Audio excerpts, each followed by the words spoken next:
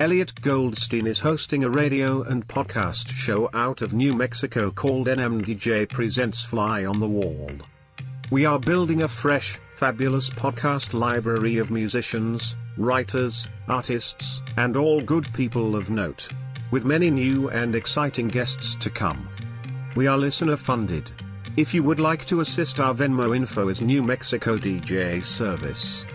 The PayPal info is newmexicodjservice@gmail.com. We appreciate your help.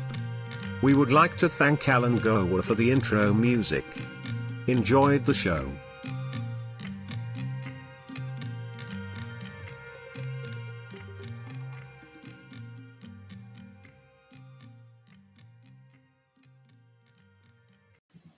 Hey guys, thank you for listening to Fly on the Wall podcast.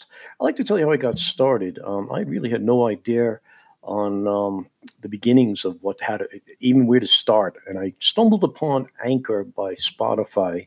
And it's the easiest way to make a podcast with everything you need all in one place. And I'll explain. Anchor has tools that allow you to record and edit your podcast right from your phone or your computer. And when hosting on Anchor, you can distribute your podcast automatically on listening platforms. I'm on Spotify, I'm on Apple Podcasts, I'm on other platforms, and Anchor made it so simple. And it's all in one place. Everything you need to make a podcast, you can find in one place. And the amazing part is it's all free. So there is no downside to any of this. So download the Anchor app or go to anchor.fm to get started. That's Anchor, ANCHOR. And again, it's the Anchor app or anchor.fm. And it's real easy to get started. And thank you for listening to Fly on the Wall. And back to the show. Only Wendy's serves a better breakfast with a better biscuit. Our hot, buttery breakfast biscuits are loaded with a fresh cracked egg, cheese, and your choice of bacon or sausage. Did we mention the part where Wendy's biscuits are hot and buttery? Wendy's breakfast biscuits, hot and buttery. So don't take a chance with those other guys. Bet on a better breakfast with Wendy's bacon or sausage, egg, and cheese biscuit. Choose wisely. Choose Wendy's. At participating U.S. Wendy's during breakfast hours. Only Wendy's serves a better breakfast with a better biscuit. Our hot, buttery breakfast biscuits are loaded with a fresh cracked egg, cheese, and your choice of bacon or sausage. Did we mention the part where Wendy's biscuits are hot and buttery? Wendy's breakfast biscuits, hot and buttery. So don't take a chance with those other guys. Bet on a better breakfast with Wendy's bacon or sausage, egg, and cheese biscuit. Choose wisely. Choose Wendy's. At participating U.S. Wendy's during breakfast hours.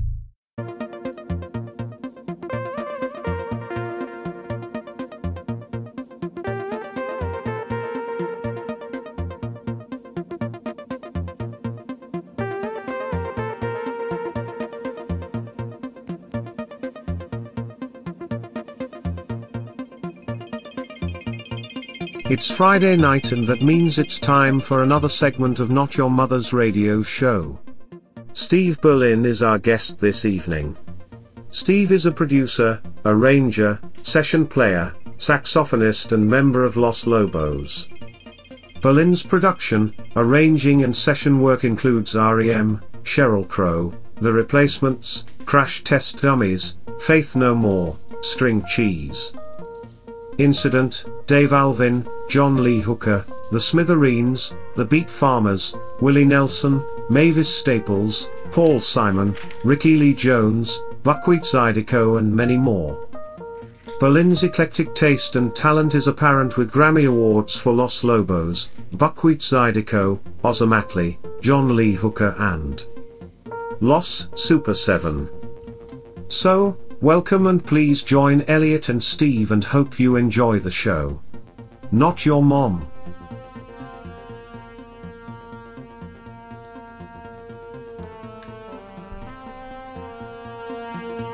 Good evening, good evening, good evening. I hope everybody's having a great Friday, and got a big show tonight. One of my all-time favorite bands is being represented here tonight by Mr. Steve Berlin, another one of my favorite musicians.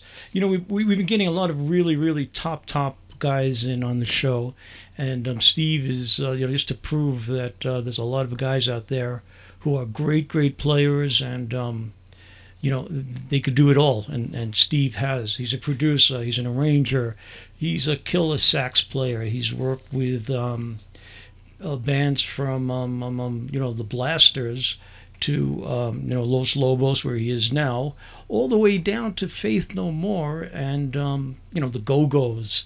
The list goes on and on and on and on. This man is just a monster, and I'm really glad that he's here with us tonight. I'm really, really proud to be able to, speak to him. And, I don't know if it means anything, I know it does to a lot of the guys out there listening, but these shows that I'm doing with these great musicians, learning the backstories, learning what kind of makes them tick, and how these bands are able to do what they do, it really means a lot to me. The history of music is just something that that everybody should know. Where did our music come from?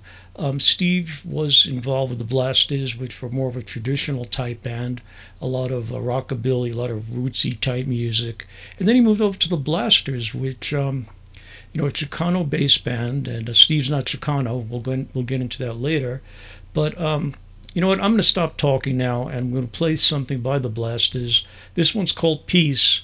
And while we're playing this one, I'm going to get Steve up on the phone, and we'll get the show started in just a few moments, okay? Anyway, here it is, Peace, Los Lobos.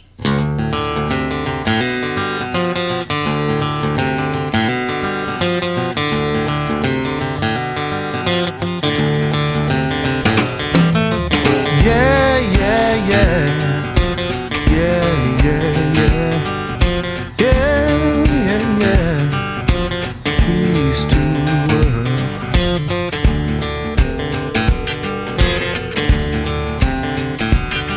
I see a baby in the crib, reaching up from mama's arms. Love is rising in their hearts. Oh yeah.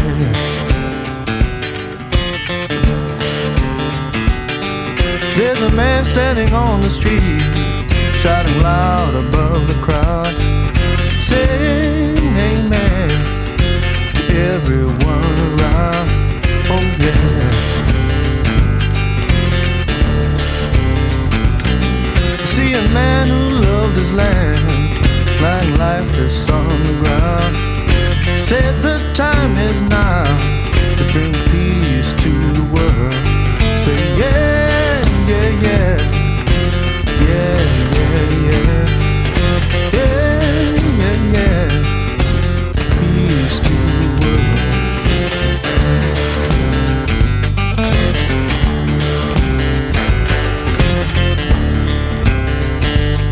We build a wall of stone as high as the trees are tall, higher than the mountains, stronger than the sun. Oh yeah.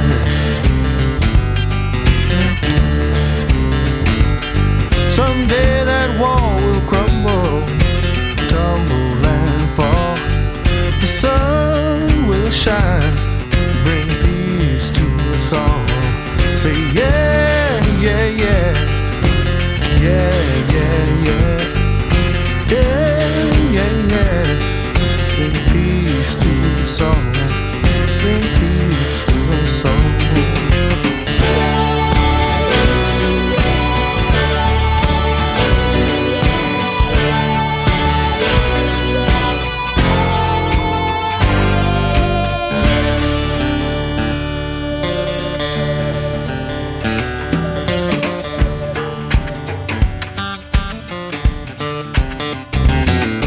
Build a wall of stone as high as the trees are tall, higher than the mountains, stronger than the sun.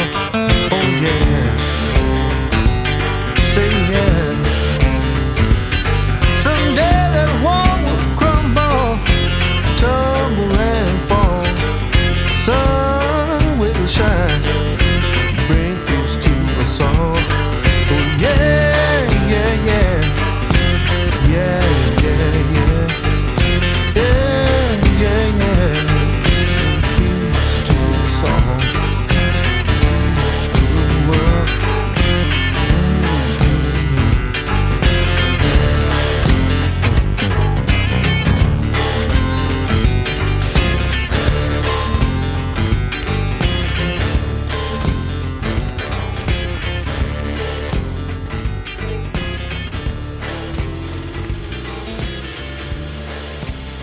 Okay, that was Peace by Los Lobos, and we have on the line now Mr. Steve Berlin, who killer sax player.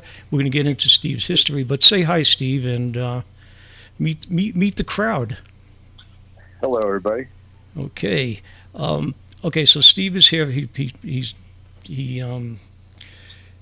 He's here with us tonight, and we want to make him feel as much at home as possible. But what I like Steve to do is kind of go through his anthology, things that made him love the music that he plays.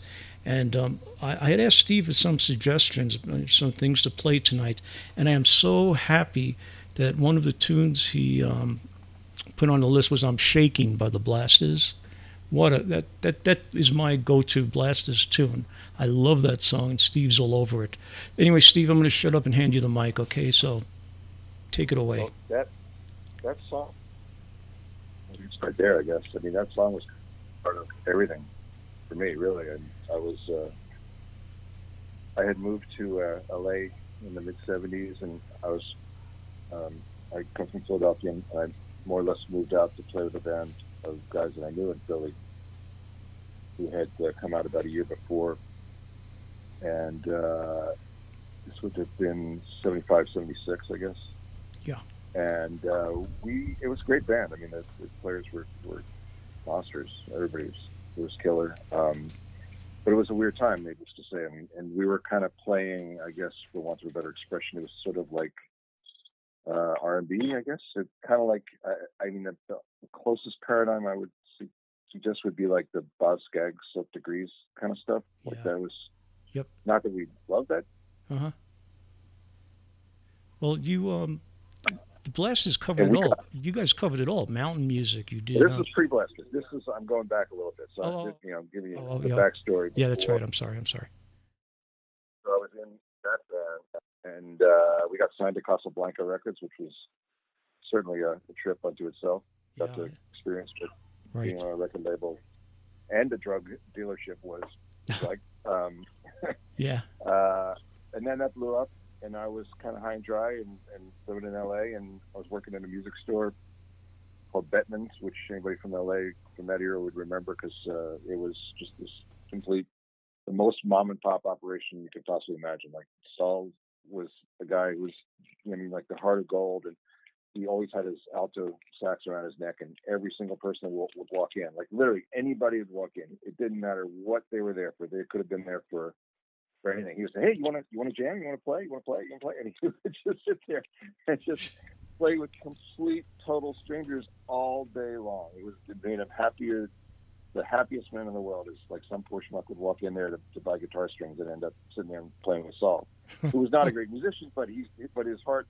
I mean, his heart was as big as Jupiter, and he was just a wonderful dude. So I got a job there, and I was the sax guy, I guess, or the woodwinds guy. And it was, it was a nice job. I wasn't making much money, but I didn't need to make much money. My rent was $170 a month, and I was okay. Yeah. This was before a lot of what was. I mean, the scene in LA was kind of just developing. This would be late 70s. So I was playing with a lot of people at night. I was like the only one of the very, very, very few sax players in LA in that scene. I mean, I was resilient sax players, but there weren't a lot in that what was soon to be the LA scene. So I was playing with like 20 different bands, and I was certainly in the Blasters world, but I was not in the Blasters. And they called me up somehow or another. They found me there at the store. This is before cell phones. So they found me at the store. Dave called me and said, "Hey, do you have a baritone sax? Do you want to come play on a song we're recording that tonight?" And I looked around, and there was a baritone sax on the shelf. I did not own one. All I had was a tenor. And I said, "Yeah, I got one right here." Cool. I played that exact horn with the mouthpiece that was in the case for the better part of 30 years, I guess. I don't know. I had to retire it about 4 years ago just because it was getting too beat up. But that started it. So that session went well, and they said, "What are you doing tomorrow?" I said, "What are you doing tomorrow?" And I said, "Well, come back down. Let's see what happens." So, by the end of that week, I was in the Blasters. I got to meet and hang out with Lee Allen, my hero, which that's a whole other story unto itself. I mean, Lee was the guy, if you don't know, was the guy that played on all the Little Richard records and Fats Domino records, and Sure. basically anything that came out of New Orleans in the 50s, 60s, Wow. early 70s. That was Lee playing all those amazing solos, and so we became best friends, roommates for a number of years with the Blasters, and then I kind of got to tour and see the world, such as it was. Yeah.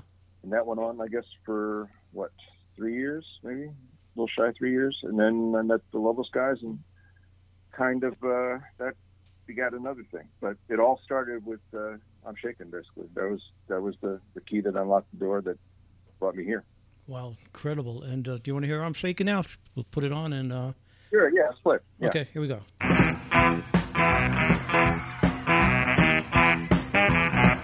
When you touch my hand and you talk sweet talk, I get a knocking in my knees and a wobble in my walk, and I'm trembling and I'm shaking. When you take me in your arms and talk romance, my heart starts doing a St. Vitus dance, and I'm panting and I'm shaking. Early in the morning time, late in the middle of the night, whenever this chill comes over me, I want to hug you with all of my might, and I'm sweating and I'm shaking. Chill and a fever, I've been told, makes your head spin around and your feet run cold. I got fever and I'm shaking. Feel like I've been run through the mill. I can't move around and I can't stand still. I'm so jittery and I'm shaking. Samson was a mighty good man, strongest in his day.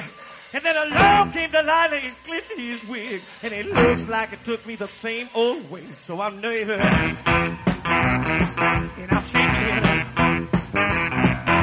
Storm rocks a ship on the sea. The wind takes a leash on a tree. I'm like a nervous wreck. I'm all shook up. And that's what you are doing to me. Cause I'm jumping and I'm shaking and I'm jumping and I'm shaking. Shaking, shaking, shaking, shaking, shaking. Oh yeah, I'm shaking.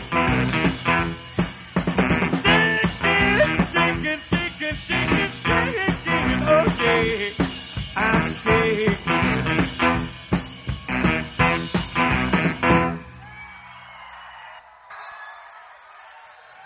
Now, right now, thanks a lot. That's a Little Willie John song written by Rudy Toombs. We made a hit out of it somehow. We're going to bring up John Doe from X, special guest spot here.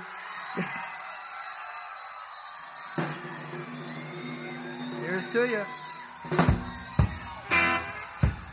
I screwed this one up last time.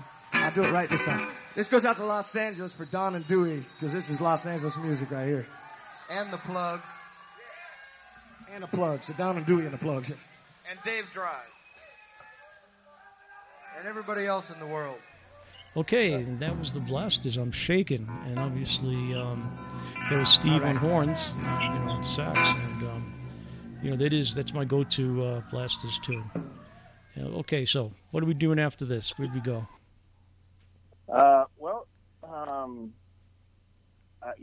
I guess if we're going to do anything chronological, I don't know. I mean, No, let's do it any way you want. You keep talking, and I'll just follow you through. Well, let's just stay there for a second. I think I sent you a track called Cinderella. Yes. Just before Lobos, and I guess even before Blasters. So I just want to paint this picture. So LA in 1979, 1980, there's this scene forming. There's all these really great bands, none of which had existed. Maybe the oldest band in that moment might have been like 2 years old, which was probably the Plugs, which is another band I played with. But it's just like a really exciting time. There's all these great ideas being thrown around. People are just experimenting. Like everybody's, I want a few people that kept their real name. Most people, you come to LA in that era and just totally reinvent yourself. You could be whoever the fuck you wanted to be. Yeah. play whatever you wanted to play. It was just a really exciting place to be. Like every night you can go to any one of 10, maybe more different clubs, and by and large, you'd probably see something amazing. Like you'd see a band that, I mean, it's just hard to describe. There was just so much cool stuff going on, and it wasn't enough money to make it corrupt. So people were just playing and working out the ideas. And this could be the rosy mist of time, but I don't remember anybody like really having this overarching ambition to like be successful. I just think like people were just happy to be creating stuff and making really cool shit. Yeah. And just because it wasn't, there was the scene such as it wasn't predatory, and LA at that moment was not expensive, believe it or not. I mean, you could afford to live there and do all this stuff and not really have to do 3 to 4 or 6 jobs and do all this other shit you have to do to live there now. So it was kind of fun, and every night was fun. And, I was in the middle of it. I was playing with all these different bands. So again, pre-Blasters, pre-Lobos. So a band called X was probably the biggest dog on the block, I would say. Like they were the first band to get signed to Slash Records, who Lobos and Blasters eventually signed with, which was a magazine before it was a record label. And so they were huge, and they were one of the best, still one of the best live bands I've ever seen. They're just, on a good night, they were just unbelievable. And so they, John Doe and Don Bonebreak from X, had a friend of theirs, a guy named Chris Desjardins, who called himself Chris D.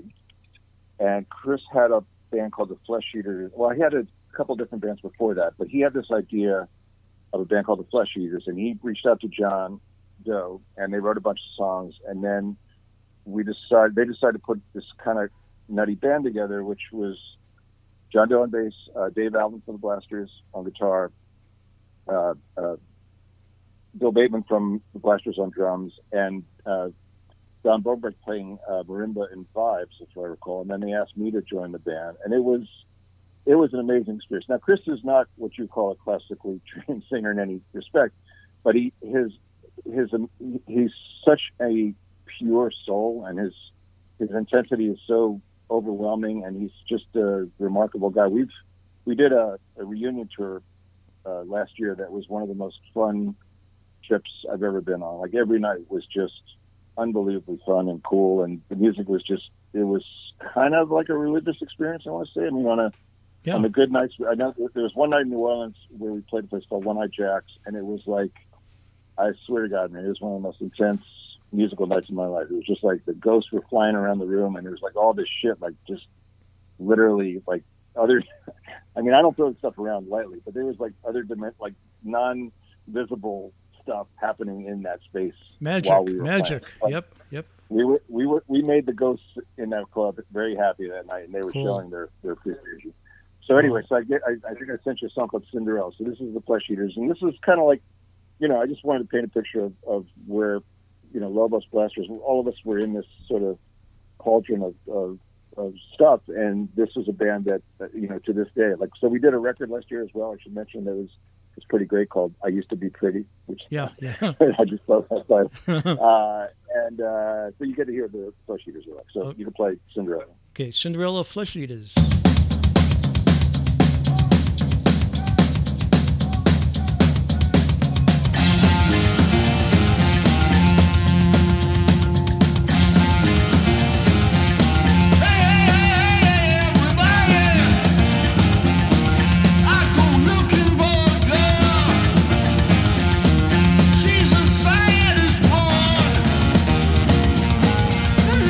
Whole wide world.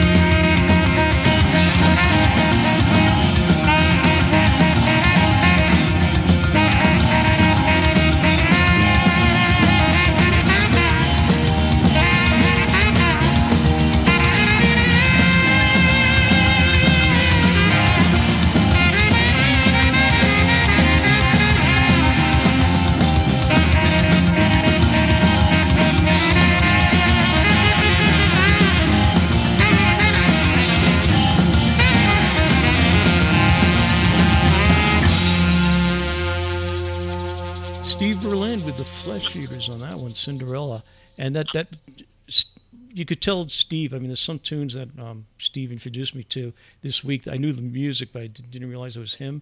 But when he's doing the Berlin thing, you know it's him. There's such power behind that horn. I mean, really, you're an incredible player. I just want to, let everybody know that out there. It's not, Anyway, I'm going to shut up and you go. I appreciate that. Yeah, Steve's doctor said. Steve's doctor told him that too much smoke up his ass is no good for him. No, definitely not. Not where I live, man. There you go. Well, we were. I guess we were talking about Slash for a second there. So, that was so Slash became sort of like the epicenter, I guess, to a certain extent, of a lot of cool stuff. I mean, it just like they had really good taste and. Signed the Blasters. I don't think. I mean, I tell the story, and I'm pretty sure it's true that. I mean, they were shamed into signing Los Lobos. I remember it very vividly that Bob Biggs, the president of the label, was. His interests were not like he wasn't a big rhythm and blues guy. He loved the Blasters because they kind of represented something to him. But the stuff that Lobos was doing was not.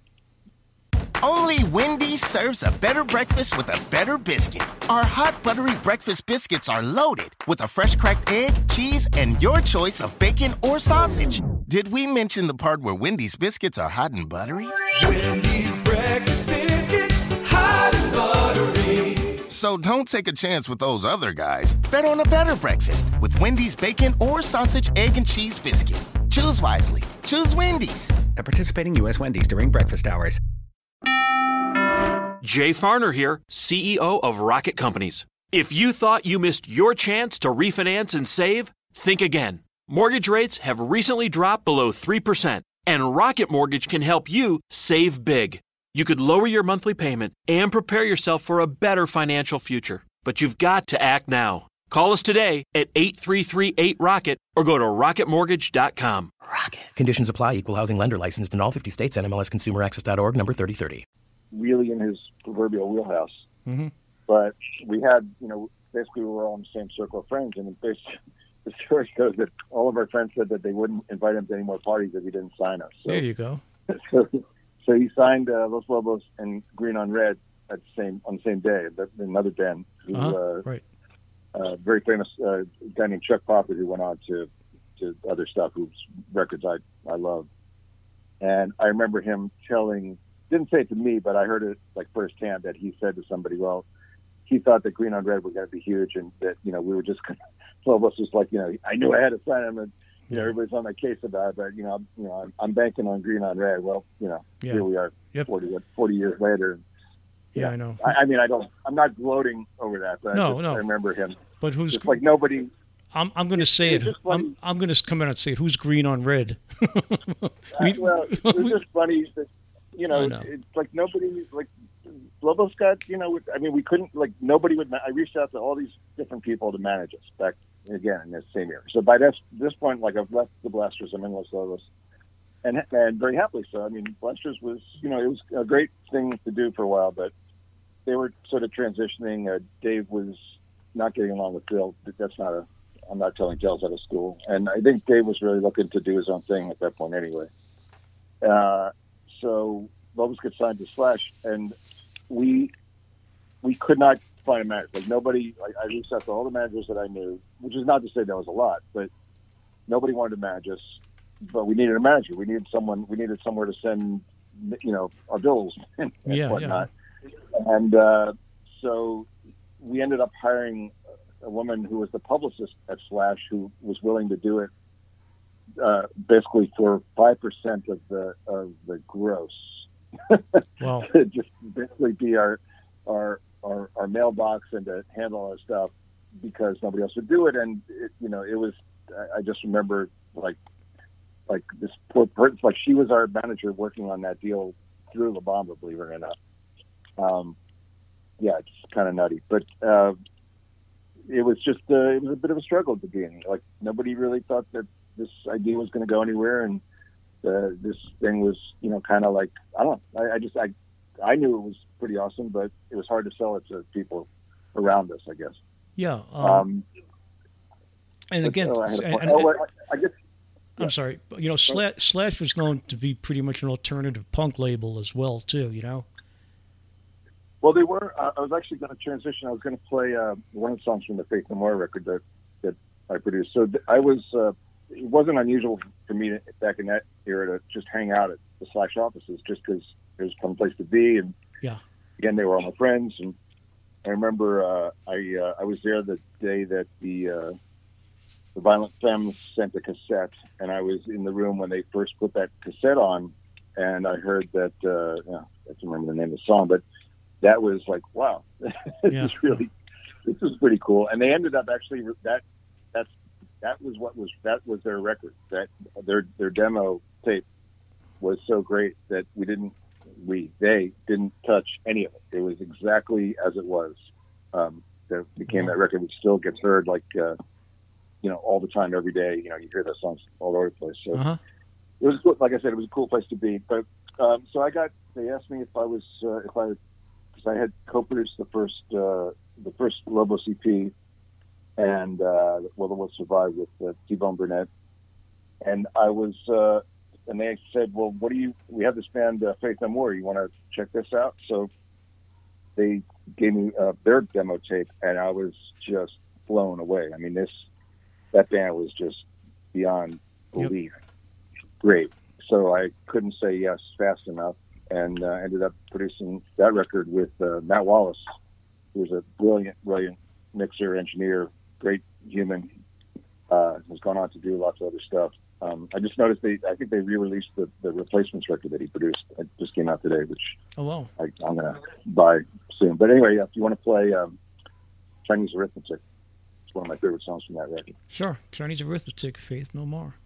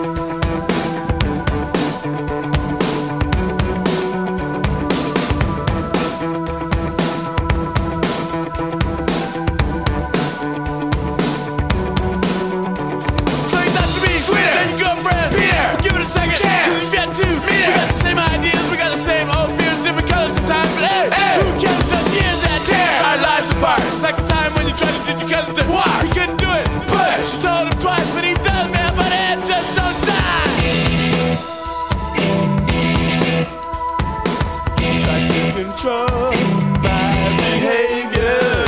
I try so hard to believe you.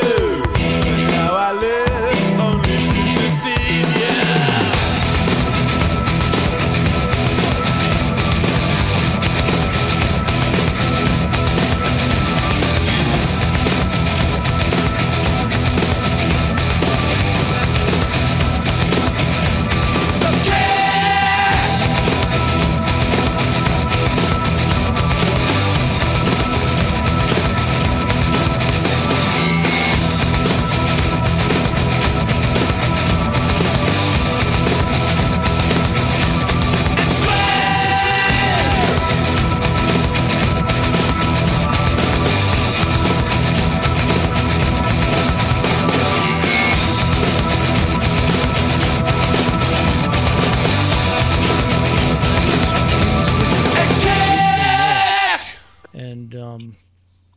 Steve, I'm going to let you take the mic.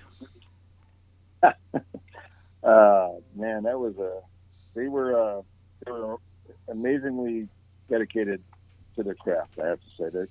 That was actually, well, for the intended listeners, that was pre-Mike Patton. So that was the first singer, right? A guy named Chuck Mosley, who was a fascinating dude, but easily but tragically undiagnosed bipolar. You never knew what version of Chuck would show up on any given day in the recording studio. And some days he was Pussycat, and some days he was a tiger who hadn't been fed in a week and would just as easily snap your head off as talk to you. So, but that's most musicians. Most musicians are like that. Well, I don't know. I don't know. Not to that extent. No, I wouldn't say not at all. No, it was Chuck was, but he was, he was a troubled dude, and he needed, he had this been a different era, and had he, had competent help, he'd still be with us. But he tragically passed away not too long ago. But the band still together. I'm still close with Mike Borden, drummer, and they were amazing. They remain amazing. They obviously went on to greater things with Mike Patton. But I was, it was fun to be around at the beginning of stuff. I've been kind of lucky in that respect to have been part of a few different bands, like first records. I guess I wouldn't say it's a specialty or anything, but as a producer, it's always kind of gratifying to help people kind of realize what they're capable of. Like, I think that's one of the funner parts of being a producer is that, some people have very grandiose visions, which is also awesome because, you get to realize that with them. But a lot of times it's, everybody's insecure, everybody's unsure, nobody knows what they're capable of. And it's always fun to sort of like open doors for people's imaginations in a recording studio and show them what could happen. That's really the best part of the job, I think, in many respects, to me anyway. And do you have a preference of what side of the board you like to be on? Production, playing? I know you do it all. I think I like both. I mean, if I had gun in my head, I'd probably say production just because you get to control. You get to affect the output in a more profound way. And you get to kind of dream big and go big sometimes. And, it gets, sometimes you hit the mark and it's just the most gratifying feeling imaginable. As I tell people, there's not a lot of artistic disciplines where you could start with, in our case, I guess, a blank piece of tape or a blank hard drive. And, in 4 minutes, you could create something that changes the world. I mean, it could just go completely untouched from players' imaginations into the recording medium. And there it is. And, you created a revolution. It's hard to do as a painter or author or a movie maker or, it's kind of cool in that it can be that immediate in some respects. Obviously, these days it's never that immediate, but the possibility is there. And if your imagination is profound enough, you can create something that would literally change the culture in that short of a time. It's kind of fun to think about. And are you still Okay, so I mean, obviously you're still producing, but I don't think a lot of people know this, but you have 7 Grammys. 6, I think. Yeah, I got a few before they, back in the early days, they didn't give producers Grammys. They would Right. just get like this handsome parchment that said that you were part of it. Right. And then, I don't know, like 20 years ago now or something like that, they changed it so producers get a Grammy too. So I have, if you play by the new definition, I have 6. Okay, well, I'm going to tell everybody Although- 7. I'm going to do a little bragging for you. I'm going to throw an extra one in for you. I have 4 in my office, so that's all I can put my hands on 4. But it's, that shit's it's awesome and fun, and the Grammy parties are great. But that's really not why I do it. No. Kind of like, yeah. So I mean, it's fun to do. You're like an old time guy. You're still in it for the music, and that's why. And it's well, I'm really lucky. I have a good day job. I can before the lockdown, I could pay the rent with my day job and do records that I like with people that I like. Cool. Because I want to do them. So I'm really, really, really blessed that way. Yeah. Now things are a little different, I guess, for all of us. But my attitude's the same. I really like making records. I like the way they feel. I like the way I like to start with something with.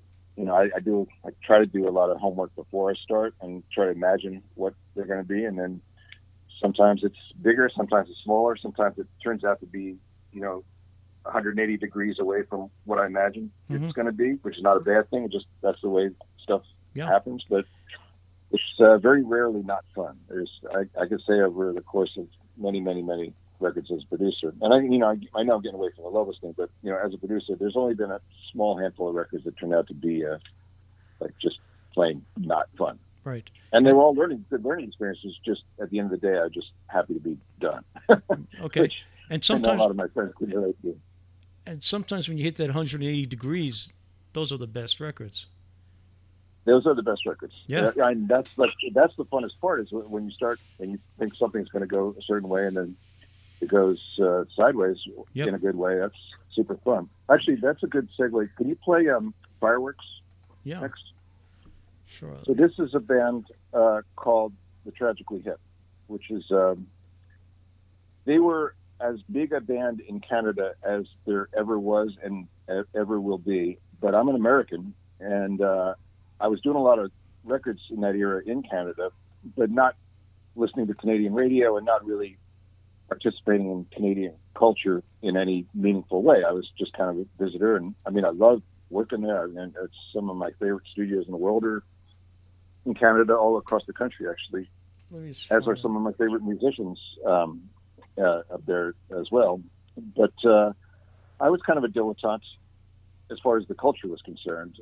So I got a call from the manager at the time, a guy named Jake Gold, and asked me if I'd be interested. And, I knowing very little really about them, I was like, yeah, let's, send me some stuff. Let me check it out. And again, not knowing anything. And so I was working on a record. I was in Vancouver, Canada, at a studio called The Armory, which I hope it's still there. I don't know. But it was a wonderful studio. I was producing, I believe, a gentleman named Stephen Fearing, who's a brilliant singer, songwriter, guitar player.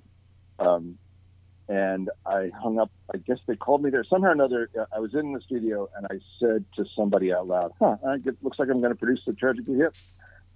It was one of those like comic gold moments where everybody in the room, like if somebody was holding a glass, they dropped it on the floor. Everybody did a spit take. I said, "What'd you say?" I said, "Looks like I'm going to produce The Tragically Hip." And they're like, "No, what you have, why you?" Nobody believed me. And I went on to find out that they were this gigantic icon of amazingly, just the most. It's just hard to describe. I mean, there's really no American paradigm, to be honest with you. There's no band in America that not the Grateful Dead, not the Allman Brothers. It's just like they represented something so huge to the Canadian consciousness. It's hard to encapsulate. But my attitude, I tried not to change anything about it. I mean, I approached doing this record just like I would produce any other band. I did not allow myself to consider like how heavy the job was. So they had a clubhouse / recording studio. So they're from a town. They're in many ways they were very similar to Los Lobos. They're guys who all grew up together from like 7 or 8. They were best friends, and then they put a band together and they hit the road and they did 200 shows a year and for nobody, and then slowly built this this behemoth-sized operation again in Canada. But they had, I guess before me, like the producers were kind of hands off and kind of let them do whatever they wanted to do, and didn't really, from what I gleaned from what they said to me as we were working together, that nobody really got into like the nuts and bolts stuff. And that's kind of my thing. Is like I like to take the songs apart and put them back together again and see what else could happen. And it was just kind of funny that they, in their clubhouse, they had their corners. Like basically everybody had their territorial spots where they pissed in. So that was where they were. And so I walked in and I was like, well, let's put this here and let's put that there. And like, you guys have to be in it. Can this guitar amp go here? And they're just looking at me like, what the fuck are you doing? Like, but to their enormous credit, they allowed me to do it. So this song, but it was funny because I was sort of constantly in my head anyway. I was just kind of battling this. I wanted them to think. I wanted them to be challenged. I wanted them to rethink how they approached what they did, because they were an amazing band. They were just unstoppable, but they had a very set pattern of how they played. So I was always trying to get them to do different stuff and to just break this pattern of how they did stuff. So this song is a song called Fireworks, which is one of my favorite things I've ever did. And I put the drummer, Johnny Fay, great drummer, I made him play in the kitchen of this clubhouse, which was definitely not his comfort zone. And he was like fighting it the whole way. I'm just like, dude, let's just try it. Let's just see what it sounds like. It could be a cool sound. And I just sort of remember just battling with them to try, just see what happens. If it doesn't work, I promise you I'll put you back in your corner. And I kind of had to do that with everybody in the band for this song. And we got this, this was a one-take deal. Once they finally stopped whining about being moved out of their comfort zone, we got this take. This was a first take. So go ahead and play. And which album is this on? This is an album called Phantom Power. Phantom Power, because it never got to me. No, really? It's in Fireworks? You don't see it in it was in that first list of stuff? No, never got here. Uh-oh. Let me check again. Well, let's see. Yeah. Let me see if I can... let me get maybe I could... Yeah, let me double check. I'm going, Well, it's definitely in that first batch of stuff. Let me see what's in there. Anyway, the singer very tragically, Goy Downey was his name, and he was just a amazing human being. To this day, I just... Okay, well, I'm going to play... I'll play something else by the Tragically Hip while we look for it, okay? We'll take a couple of minutes. Let's see. Let's see if I can upload it. Hold on. Oh, okay. So let's get this started, and we'll get back to it in a second. Anyway, I ended up doing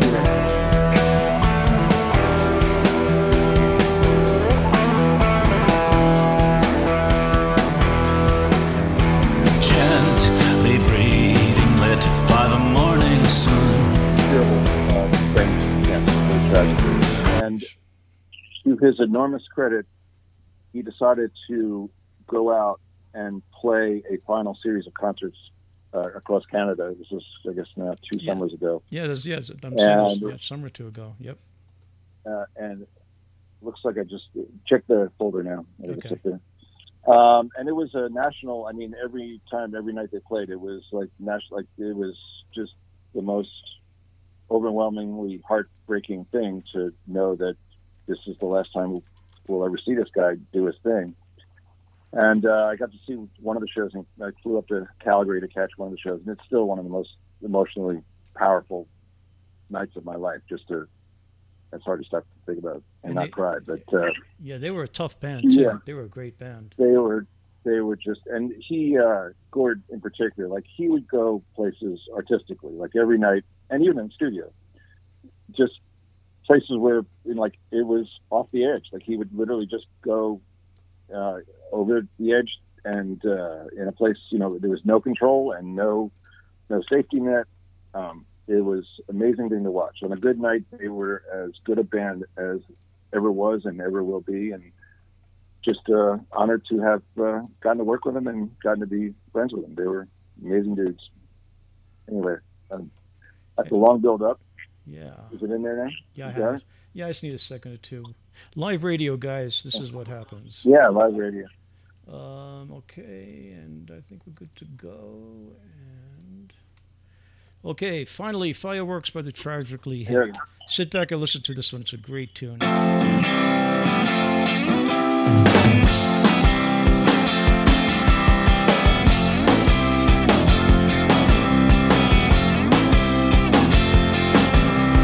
If there's a goal that everyone remembers, it was back in old 72.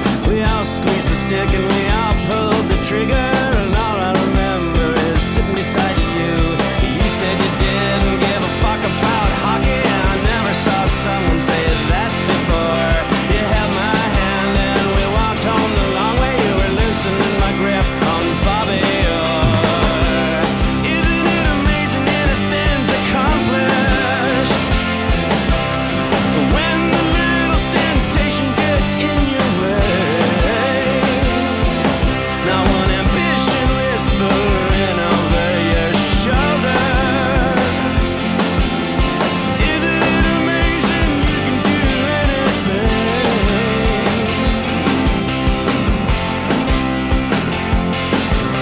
We hung out together every single moment, 'cause that's what we thought married people do. Complete with the grip of artificial chaos and believing in the country of me and you.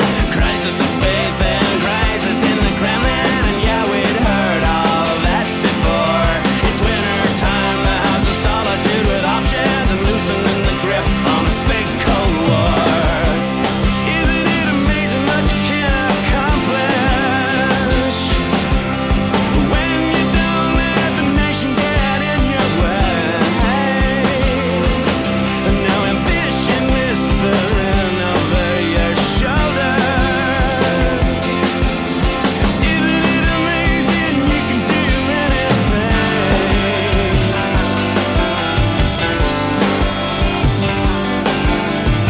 Next to your comrades in the National Fitness Program, caught in some eternal flex on hang, drop into the mat in a fit of laughter, showed no patience, tolerance, or restraint.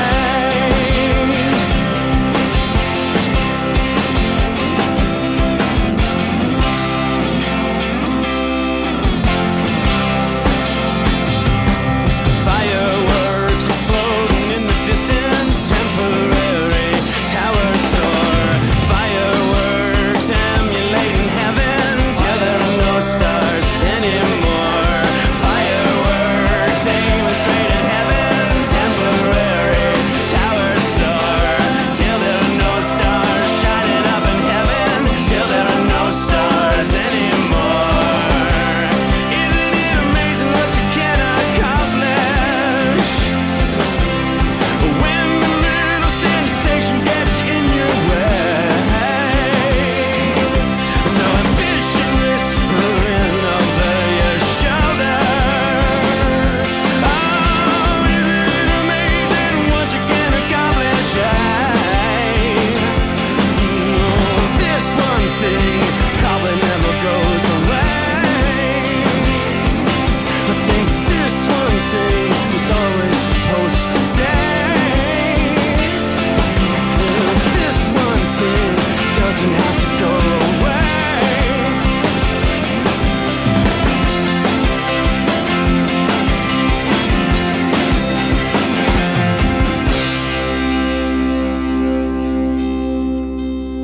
And that was the Tragically Hip and Fireworks. And let's we're going to leave this part of it and move on because, All right. yeah. Okay. So I'm ready whenever you are, Steve. Well, let's leave the world of rock and let's check out some Latin stuff. What do you Sure. say? Cool. Did you see the one called Mi Son on there? Yeah, sure. Rick Trevino. Only Wendy's serves a better breakfast with a better biscuit. Our hot, buttery breakfast biscuits are loaded with a fresh cracked egg, cheese, and your choice of bacon or sausage. Did we mention the part where Wendy's biscuits are hot and buttery? Wendy's breakfast biscuits, hot and buttery. So don't take a chance with those other guys. Bet on a better breakfast with Wendy's bacon or sausage, egg, and cheese biscuit. Choose wisely. Choose Wendy's. At participating U.S. Wendy's during breakfast hours. Only Wendy's serves a better breakfast with a better biscuit. Our hot, buttery breakfast biscuits are loaded with a fresh cracked egg, cheese, and your choice of bacon or sausage. Did we mention the part where Wendy's biscuits are hot and buttery? Wendy's breakfast biscuits, hot and buttery. So don't take a chance with those other guys. Bet on a better breakfast with Wendy's bacon or sausage, egg, and cheese biscuit. Choose wisely. Choose Wendy's. At participating U.S. Wendy's during breakfast hours. So this, so I got to do a record. This is one of the ones that won a Grammy. So this was a project called Los Super 7, which when it started the idea was to really shorten it. Was East LA goes to Austin, more or less. So it was me, Dave, and Caesar from my band went to Austin and made a record with Freddie Fender and some other amazing musician, a guy named Joel Guzman, a great drummer / bajo / bassist named Max Baca.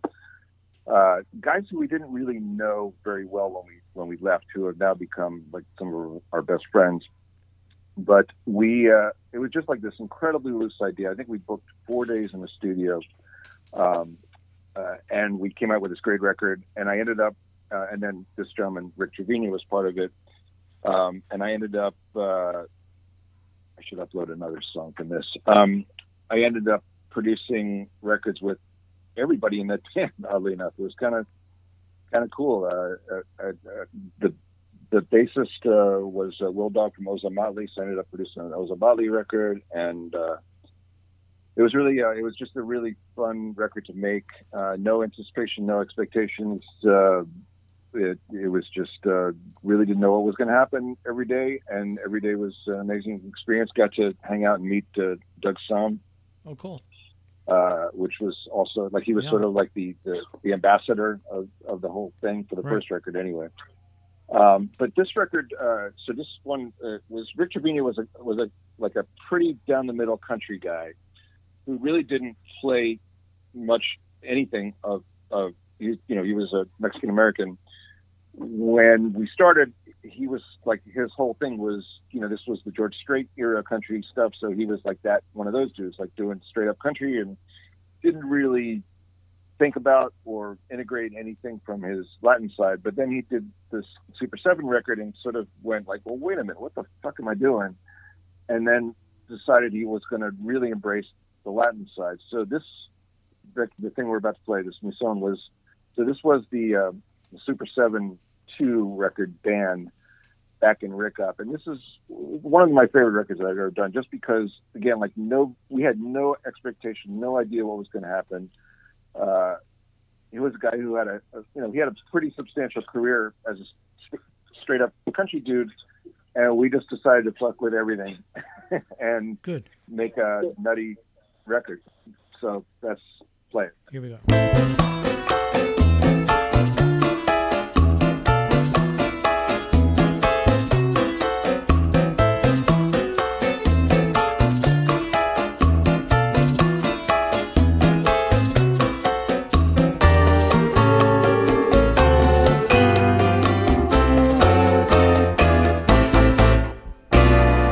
Son que hace sentir y brilla en el mundo entero con su ritmo cadencioso.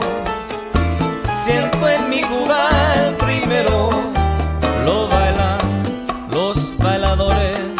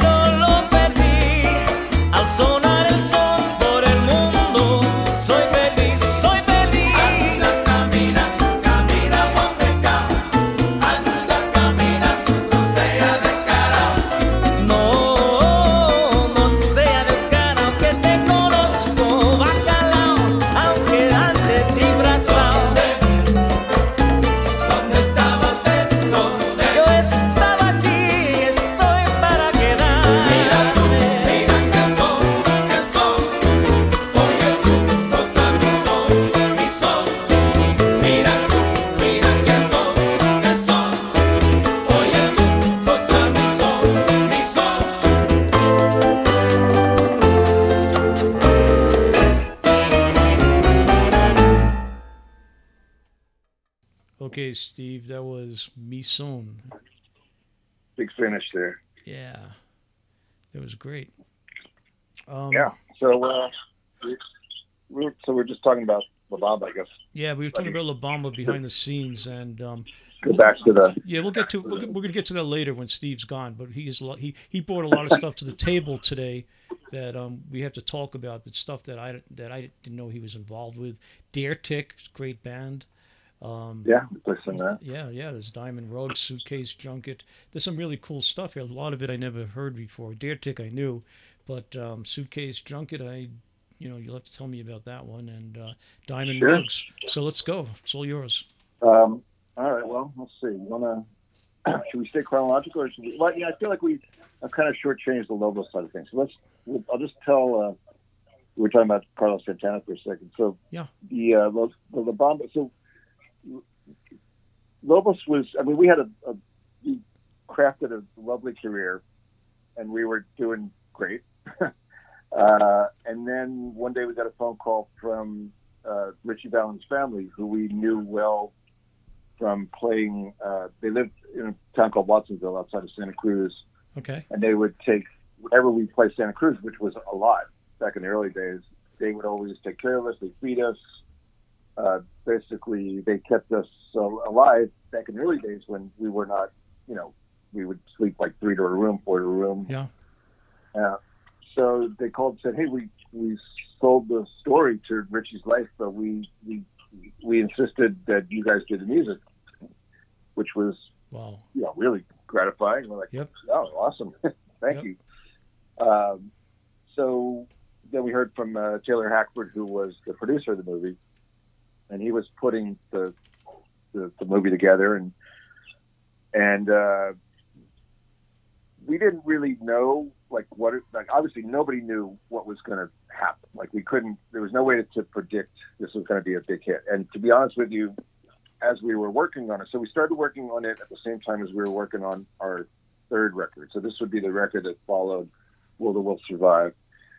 So we were kind of started that record, and then La Bamba showed up, and it became a lot of work because they had a working script, but it was constantly being changed. Everybody knew how it was going to end, but how they got there was changing almost by the day. And fun fact was they didn't find Lou Diamond Phillips. They didn't find the Richie character until the entire rest of the movie was shot. So they could not find anybody that they liked to do Richie. So they went ahead and shot every scene that he wasn't in. And they were I remember Taylor calling me don't you know any singing Hispanic good-looking dudes? Don't you know anybody that can do this job? And I was like, no, I didn't. No was the short answer. So the movie, no one really wants to know how the sausage was made, but in this case, the movie was really there was a lot of work because things kept changing, and then when they found Lou and they decided to change the story completely again, they kind of rewrote everything, and all along the way we were having to recut different versions of the song. So it wasn't unusual to cut all right, so there's a version of Come On Let's Go in the Garage. Oh no, he's at the Paramount Theater in Brooklyn. Oh no, now he's singing on the phone for Donna. Oh yeah. Now he's gonna this was happening on a daily basis, but it was cool because it was fun for a while, I guess. Yeah. But nobody at no time ever in the entire process ever thought it was going to be a hit movie, just because it was so disorganized and there was so much insanity going around, and they were constantly changing everything about it. And one of the things that was kind of one of the stories that I wanted to talk to you about, because you brought up Carlos Santana, was at one point there was this whole 20-minute long dream sequence where Richie and Bob go to Mexico and they take peyote, and Richie talks to his dead dad. The dad was not in the picture, right, who was also the director of the movie, Luis Valdez. And it was this whole sort of trip sequence that the world and all of us that were involved in the movie are so thankful that they cut out of it, because it really would have destroyed the movie. I mean, it was just like 20 minutes of complete, utter bullshit that had nothing to do with anything. But except for the fact that that whole sequence, we did a scoring session with Carlos Santana, with Willie Dixon producing. So I did everything else as far as the soundtrack except the single, which Mitchell Froome produced, which is amazing. And then Willie Dixon got hired to produce this 20-minute long jam that went along with this dream sequence. Wow! And it was a really funny session, because for one thing, Willie had no idea who Carlos was or who we were, frankly, and could not care less. And I guess at that point they had like tested the movie, and it was testing well, so that there was a bunch of like movie like muckety mucks came to the studio to watch this whole thing go down. Right. So we're in a studio, and Carlos is there, and Willie's doing his thing. And Willie is a tough motherfucker. I mean, Willie didn't take shit from anybody. Didn't care who you were. He wanted it exactly, and I mean exactly the way he wanted it. And you know, we were no studio musicians. We had, up to that point, we had never done anything that, you know, we produced ourselves effectively. So we weren't used to somebody telling us we're doing it wrong. But Willie was highly unshy about telling us we were doing everything wrong. And Willie couldn't have been, and he couldn't have been a kid at that time. Oh no, he was, you know, he was an old dude, and he was just like, man, he was brutal, and he kept calling Carlos Chuck. Chuck. He kept calling. He kept telling. I don't even know who was Chuck. Willie. I forget who was playing drum. I think Louis. I don't know if it was Louis or Dave, but he was like, "Man, drummer, you ain't cutting it. Drummer, you are not cutting it. Pick it up, drummer. Pick it up, drummer. Pick it up, drummer." Wow. And this went on for the better part of like 4 hours. It was just. It was a rough day in the studio. Is that stuff anywhere to be heard? Can you hear that stuff anywhere? That stuff. I don't think so. I did not keep a copy of it because you know, that was not me, so I didn't have anything to do with it. So it was not, you know, I kind of like let go of everything for that session. Yeah, those old blues guys, man, they were great. I remember the story. I was talking to Buddy Miles many, many years ago, and I love Buddy Miles. Yeah, and that Father and Sons album that they did with Muddy Waters. Yeah, Muddy kept calling Buddy, I think Billy. He kept calling him Billy Miles, and he introduced the band at the end of the night. And he said on drums, Billy Miles. And it was like, you know, you can actually hear it on the recording. And Buddy said, I wanted to just knock that guy out. It was like, he kept going, it's Buddy. And he kept saying, yeah, Billy Miles. It was like, well, yeah, those guys were cool dudes. Well, yeah. Hey, but you know, we got to, you know, to hang with them and work with them. You know, that was a special day. You know, we got to do a record with John Lee Hooker. That was pretty special. Yeah, that was my favorite aspect of that session was I had this idea that it'd be fun to bring Mario Caldado, who was the guy behind all the Beastie Boys records. And I thought, man, how cool would it be to bring that dude in to record this with us and and John Lee Hooker. I mean, like he done such all this incredible shit with samples. Like, what would happen if he got to record the dude right in front of him? Right. And Carlos, Carlos eventually did. Yeah. And Carlos actually did that later on with John Lee Hooker. He brought that whole Santana flavor to that Healer album. 15 minutes could save you 15% or more. Wait a minute. I've heard that before. That's the note Jeremy wrote to me in my yearbook in the 6th grade. How'd you even know that? Because it's from Geico. Yeah, wait, here it is. Dear Luke, have a great summer. P.S. 15 minutes could save you 15% or more. Love, Jeremy. Geico's had this tagline for years, because we help save people money. So wait, you're saying Jeremy copied you? Yeah, that actually does sound like something the J-Man would do. Geico. 15 minutes could save you 15% or more. Now extended through January 14th, join a clean and spacious Planet Fitness for zero enrollment and only $10 a month. With tons of equipment and free fitness training, it's the perfect place for everybody to work out. Even me, mister, I'm so stressed I grind my teeth more than most people grind coffee. Especially you. Give your anxiety-clenched jaw a rest. My molars will be so happy. Start feeling fit-tacular today.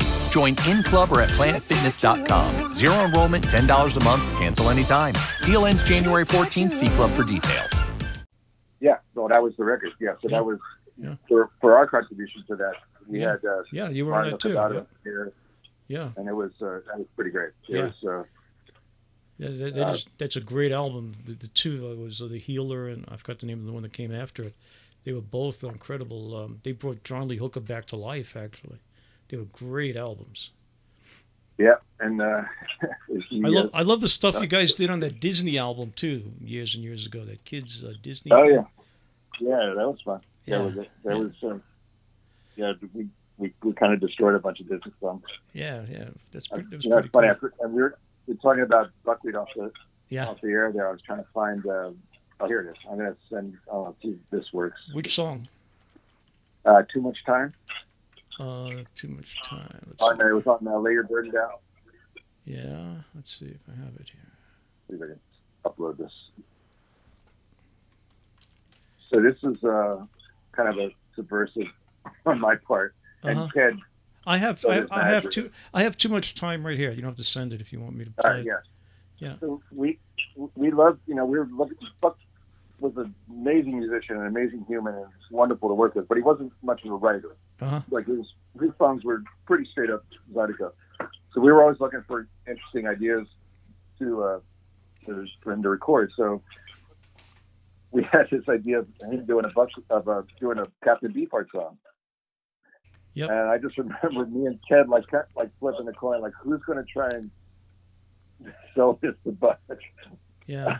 Because it was not an easy task. Let me tell you, it was Too Much Time is a great song too. It was not not an easy song to get your head around. It's pretty oblong in the way that all great Captain Beefheart songs are. But to his enormous credit, I have to say, it took a lot for him to get to this. He got it. He embraced it and he went for it. And here it is. He was playing. Before we go to it, I want to bring up a Captain story. Drumbo. Mr. John French is. I think he's going to be on the show in a couple of weeks. It's the toughest guy I ever spoke to getting him on the show. He just comes out and tells you, "Hey, I'm a hermit. I don't like people. I don't like talking to people." I said, "Well, come on, John, you got to do this. People want to hear. Well, maybe blah blah blah." But he said, You're not going to be happy with me." He told me right away. He said, "I'll do it." But but he's pretty cool. He said, "I'm a hermit. I don't like people." But here we go. Too Much Time. Buckwheat Zydeco.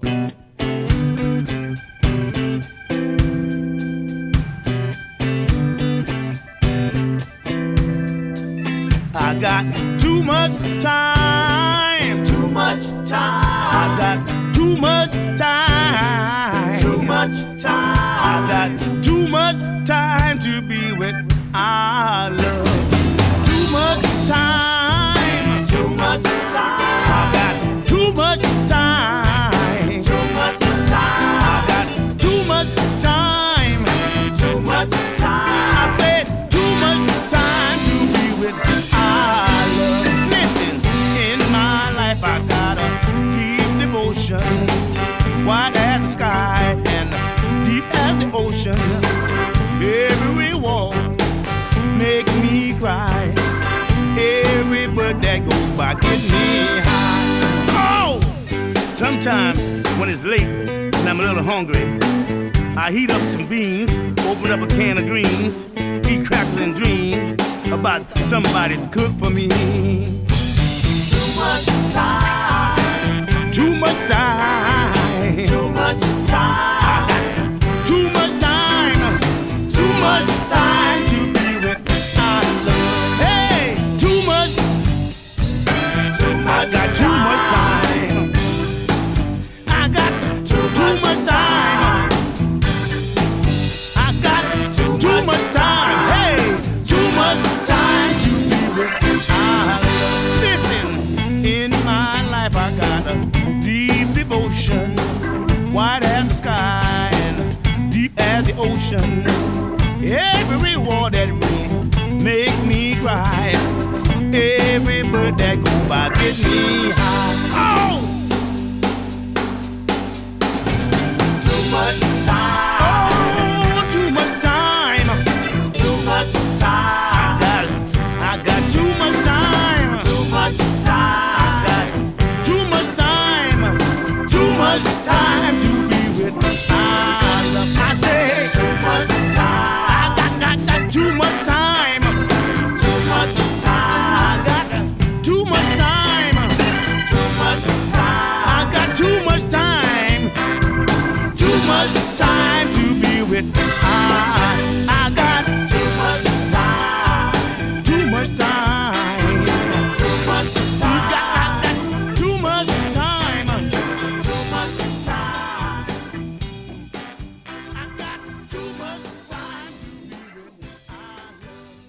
one and only Buckwheat Zydeco, and he was a great guy. He happened to be a real gentleman, a real great performer. He was easy to talk to. I don't know him anywhere, to any extent like you do, but I did do a couple of shows with him back in the '80s, and he was always a professional, and he a great artist.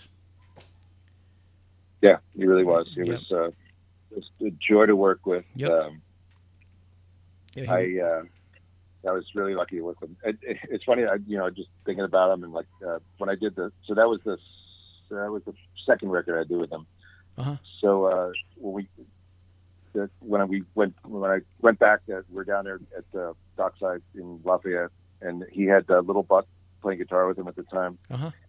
And so again, like we're trying to find songs, and we're trying to get stuff that would be cool and different and not kind of out of his wheelhouse. So we were pitching him on When the Levee Breaks, the Led Zeppelin song. Yeah, yep. Which we did, which we ended up recording, but Yeah. it was like, so I played that song for him, and the band was there, and I just and Buck Senegal, who's a brilliant guitar player, one of the best Cajun guitar players that ever lived. He goes, "Man, I am not sitting around for this shit." He got up and walked. Yeah. It was like the first song on the first day of the first song. He's like, no? Okay. All right. Yeah.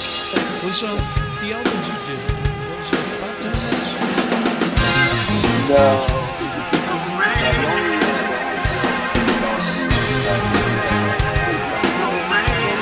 Okay. That was pretty fun. Okay. And he ended up, it was great because Willie ended up, so I don't know if people noticed, but Willie's got this other band that he doesn't, it's kind of a secret called Titty Bingo. Yeah, yep. And it's his rock band. He plays a Steinberger electric guitar, which, like you've only ever seen Willie with his beat up acoustic. Yep. But he has a rock band called Titty Bingo, and they do I don't know, one or two shows a year, usually private, usually in some exotic place. But Willie and Buck just hit it off like old best friends, and he had Buck play organ. Buck was he was an incredible accordionist, but he was an amazing organ player. I mean, he was as badass an organ player as anybody. And I guess he was just fooling around. Like, we were waiting for Willie to show up at his place in the Pedernales, and Buck was just fooling around the organ, and Willie walked in. I was like, whoa, wait a minute. So after we did Willie's track, he had Buck play on some of the Titty Bingo stuff, which was pretty funny. Oh, cool. Yeah, it was great. Yeah. Another great... What they usually do is the Titty Bingo, they'll take out like a full-page ad in one of the papers during South by Southwest with no information. Like, it'll just say Titty Bingo, and like there's nothing else. Like, there's no show, there's no website, there's no nothing. They'll just do it just to sort of taunt people, like, what the fuck is Titty Bingo? And that's it. He gets a kick out of fucking with people that way. Pretty funny. I've been talking to Mark Benno a lot. Speaking of Texas, you know Mark from the Silent Choir, Leon's band. Yeah, Leon's band. Yeah, great guy, great player too, and he has some great stories of, especially in the old days. Stevie Ray got his first job with Benno. He was 16 or 17. Really? Yeah, he was telling me a story. I'm gonna have to clean it up a little. That he got a call from Jesse Ed Davis. One of my favorite guitars. Yeah, Jesse Ed, was a blues guitarist, a Native American, and he said, he calls him in Texas and says, "You got to get up here. I got some work and I need your help." Blah blah blah. So anyway, Benno said he got into his Porsche and he shot up to California or San Francisco area, and he's in a hotel and with Jesse Ed, and they're getting messed up, and I could tell the story because Mark told it on the radio. Anyway, he's getting blasted, and he gets a call that there's a kid that they got to pick up at the airport. So they hop into the car and they drive to the airport, and they're waiting, and the plane lands. It was a plane from Texas, and everybody gets off the plane, and they're waiting and waiting and waiting. Finally, like an hour and a half after everybody gets off the plane, this kid comes off the plane dressed up like Elvis in a white satin suit. Yeah. And it's Stevie Vaughan. And anyway, yeah. they go back to the hotel, and the craziness continues and continues and continues. And the next morning, they wake up in a fog, and there's a knock on the door. And, Benno says, he goes to the window and he says, "There's some crazy-looking guy out there." And he said, "I'm not opening up the door. I don't know who this crazy guy is." So Jesse Ed looks out the window and he says to him, "That's Jerry Garcia, you idiot." It was like... So they were all brought into San Francisco to teach Jerry guitar licks. He had everybody come down just to teach him how to play guitar licks. And that's great. Yeah, that's a good one. Yeah, he was great. He has some great stories. He told me about, he played the guitar in L.A. Woman for the Doors. Oh wow! Yeah. And they said to him, "Listen," he said, "we're going to give you $17,000 a week," and he said that was like $1 million a week at that time. Yeah, and he said, "Just come on down. We'll meet you in the studio." Paul Rothchild was there. He said, he meets these four guys, and he says, he said, who are the? So he's sitting there, and he says to them, "Who are you guys?" And Morrison says to him, "Maybe you know our song, Light My Fire." And Benno says to him, "You're fucking not Jose Feliciano." Wow. Yeah.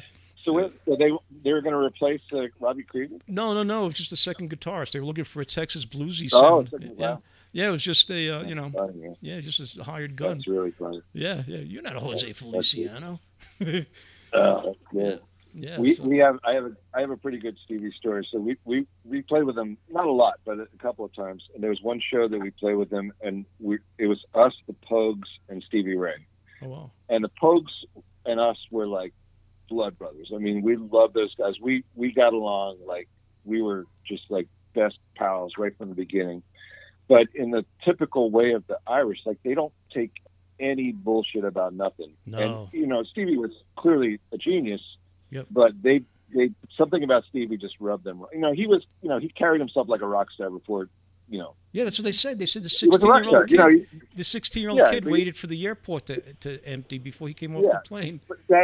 But that's how he was. He was. Yeah. That's he was a very simple guy when you like hung out with him. Yeah. He didn't put on airs, but like he dressed up a lot. Yep. And so the Pogues were like, "We ain't having this." So he was so I think Pogues went on first. We were in the middle, and then Stevie was headlining. And they're like, "Oh, we're going to get this motherfucker. We're going to get him good." So, so I forget where it was. I think it was Buffalo, New York, or somewhere. So Stevie's doing the Stevie thing, and the Pogues. There was like a photographer's well, like right in front of the stage, like between the audience and the stage. And so those guys, I think it was Spider, and it wasn't Shane. It was like a couple of the bad boys and folks. So they like waited down there. They're like hunkered down. They wait for him. So Stevie comes up to the front of the stage, and he's doing a Stevie thing. And he's got like his pajama pants on and his bandana's the whole thing. So he's like, his eyes are closed, and they reach up and they pulled his pants down. Wow. Shane and those guys were nuts. They were crazy, man. They knew how to party. They were nuts, but in the best possible way. Every time we got together, and it was like every holiday combined. It was just super fun. I mean, they were a great band. Incredible. Yeah, they were a great band. They were and Shane's band and Shane's band after them was great too. The the Puffs. It's a shame we never got, we talked about doing stuff together, like writing and doing a record together. I mean, that idea had like popped up over the years a number of times. It just never happened, between Shane's, varying states of sobriety and other stuff. It just never was to be, but God, that would have been great. I would have loved to have done a record. There's like a great lost, they did that great Lost soundtrack album, Straight to Hell. Oh yeah. That's a great album. It's incredible. Yeah. Costello was great on that. Elvis Costello. Joe Strummer was a killer. And Pray for Rain. I forgot that guy's name who runs Pray for Rain. He was in Strummer's band. That band could have been they could have been a killer band too, but they just kind of started backing up Joe Strummer and beautiful album. It's funny, we did we actually toured with early on. We toured with the post Mick Jones Clash. Oh, cool. When it was like right after Mick Jones left, it was a terrible band. It was really, it was a shame. I got to see my wife and our first date as a couple was, we saw the Clash in '81. This is sort of between, I think, just before London Calling. Uh-huh. So that was an amazing night. But by the time we played with them, they were the post Mick, it was Mick and Paul had left, and Joe had just literally just grabbed some dudes off the street in London. Yeah, that's what he could did. not play a fucking lick. Yeah, that last. And it was just, they put out an album too. They did now, but I just remember, we'd be down the hall at the dressing rooms, and he'd be there, trying to teach them London Calling in the dressing room before the show. I mean, this is halfway through the tour. No, mate, E-E-A-A-A. No, wrong. Do it again. Holy smokes. These fucking guys, they had no idea. I saw the Clash at, do you remember the concerts they did at Bonds in New York? Mm. Yeah, that's where I remember reading about it, yeah. Yeah, I saw them there. I was Mike Lang from Woodstock. I went with him a couple of nights to see them there. Great shows. They were killer back then. And when they first hit, they were on fire. That was just unbelievably powerful. God knows we need them back. We need you do. This moment. If not them, we need and you know we what? Need somebody to straighten the shit out. You need Dylan back. Why isn't he waking up? Well, I think he's I don't know. Bob does what Bob does. I know. I mean, you need somebody. The record's pretty cool. I like the new record. I love that he drops a 17-minute track in the middle of nowhere about John Kennedy. It's a great album. Yeah, we need this moment needs a Clash bad. Yeah. No, you do, especially there's a horror show going on where you're living, up around your neck of the woods today. Oh my God,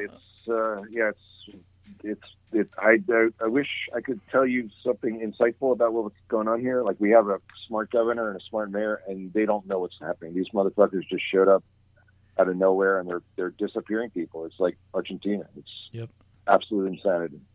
Well, no accountability, no names. No one knows where they came from. No one knows who they work for. It's hard to fathom. I mean, we all know who they work for. We know exactly who they work for, but it's like there's no accountability. Like, if they shot a guy in the face the other night, and then they stuck him in a van, an unmarked, in a rental car. They don't have even police vehicles. They're driving around downtown in rented cars, and they're disappearing people off the street who are peacefully protesting.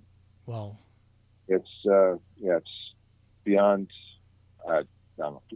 We can digress into that and just lose the thread completely. But all I can say is, if you're listening to this, you got to wake the fuck up, because it's starting to get really, really, really, really scary. Yeah, I think. And we're the canary in the coal mine here. I think me and you are about the same age, and I remember when I was a kid, used to go into the Greenwich Village, and you actually, you had to fight for your rights. You kind of had to, stick your ass on the line back then.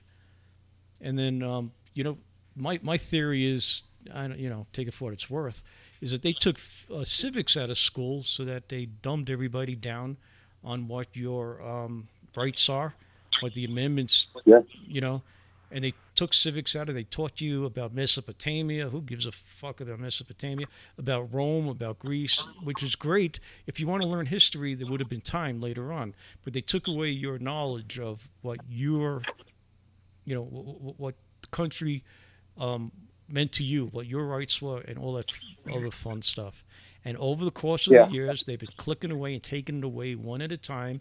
And you can't fight them. You don't know if they take your rights away if you never knew what they were. Yeah, I mean, the Constitution is just another piece of paper to them, obviously. I don't think any of them could tell you what any of the fucking amendments mean. Certainly the president couldn't. Yep. And that's where we are today. Anyway, we're digressing again. But yeah, it's a terrifying moment. That is for sure. It is, and with any luck, the pendulum will swing the other way real soon. But let's get back to the music. And so again, this is a good segue. So why don't you play the other one called Tune In? Yes. So this is a band called the Greyhounds that I just this is a record that literally just came out I think a week ago today. Wait. I'm sorry. Tune In. No, I thought it says 01. Oh yes. Oh, 208. Here it is. So this is a band. This is one of my favorite bands. Before I started working with them, I think they're just unique and wonderful. It's two guys, and they Texas. They're just Anthony Farrell and Andrew Trube. The drummer we use is a guy named John Speece, who plays in a band called Brownout that I also work with. Just fantastic players. Anthony's got the voice of an angel, and he's playing keys and key bass with his left hand. He's one of the funkiest bass players in the world, in my opinion. One of the funkiest humans in the world. Wow. And this is a song called Tune In. This is kind of a little bit like what we're talking about. It's basically like people living in a bubble of their own creation and not understanding the world at large. Okay, here we go.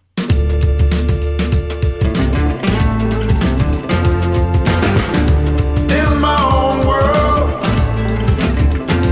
where I only hear the words I agree with, a private wavelength,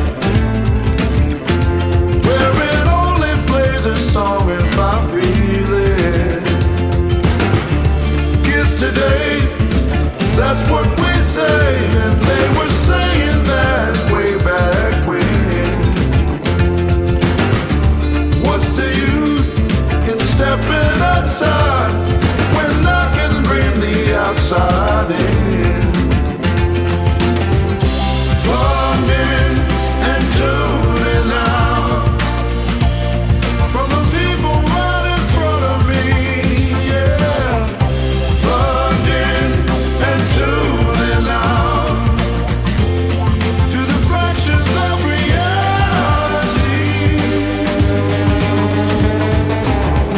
A new distraction to keep my mind off the bad news. Too many words, and not a one is ringing true. The daily dosage is an information overload.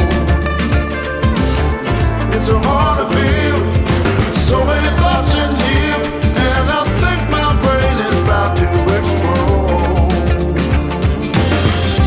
Plugged in and tuning out to the people on the subway.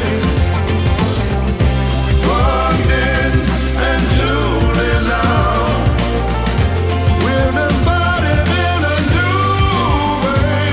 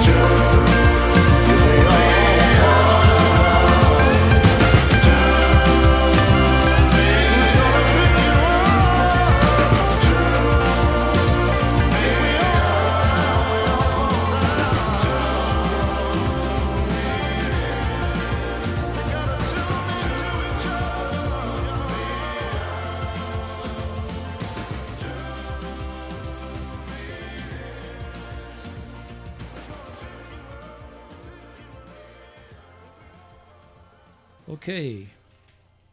I'll let you talk about that one because you know I kick up a lot more about it than I do.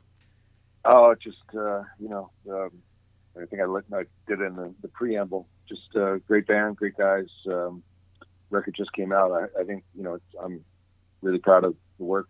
I think if you want to find it, it's available wherever records are available these days. It's well worth picking up. They're just fantastic and great live as well. And you did production on that? Yeah, produced it. Okay, cool. And what else is left on this list here? I'm not familiar with Suitcase Junket. Yeah, a lot of stuff. Some of the stuff is literally brand new. You want to play one more in this vein? There's one called sure. Can't Look Away. Yeah, let's do it. So this is a one dude who calls himself Suitcase Junket, and you'd have to. I highly recommend you people listening, just type in Suitcase Junket into YouTube and just see what he does. It's a guy it's a one-man band of the old variety, not the looping kind of one-man band the way a lot of people do. He handcrafts all of his instruments himself out of mostly stuff he finds in the garbage. So his guitar he found in the garbage. His setup is it's a suitcase and a brake drum and some old pots and pans that serve as his drum kit. But in and of itself, that sounds kind of like a circus act, but he is as talented a musician and as brilliant a songwriter as I've ever worked with, and just a really unique and wonderful human. And I've been lucky enough to make 2 records with him, and this one isn't out yet. It may not actually come out, I don't think, until November or something like that, but I'm just finished it. I'm really proud of how it came out, and check it out. And it's a great sound. I give it a 9. You could dance to it.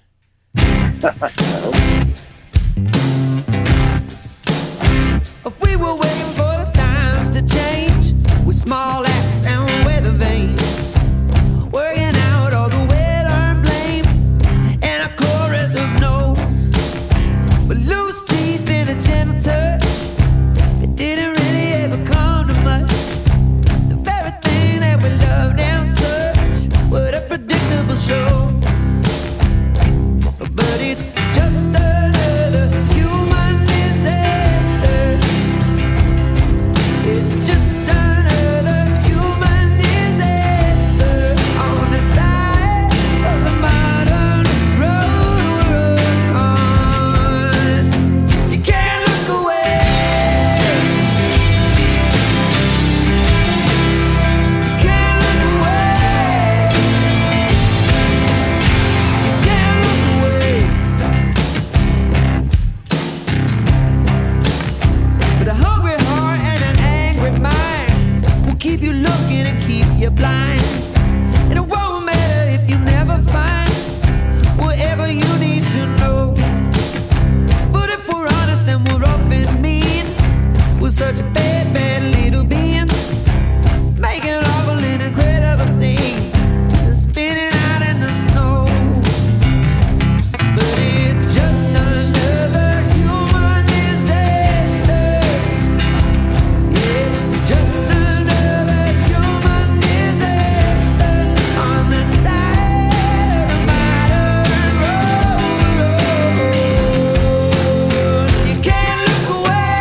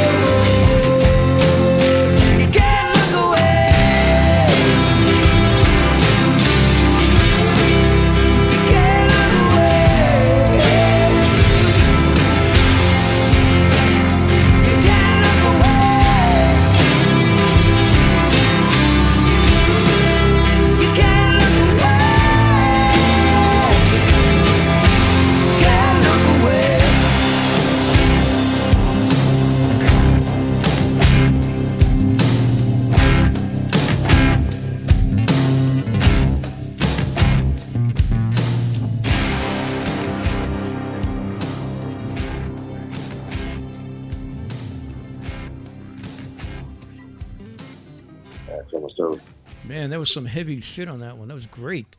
Thanks. That was Suitcase Junket, and again, Steve told us they'll be out around November. How many other releases does Suitcase Junket have?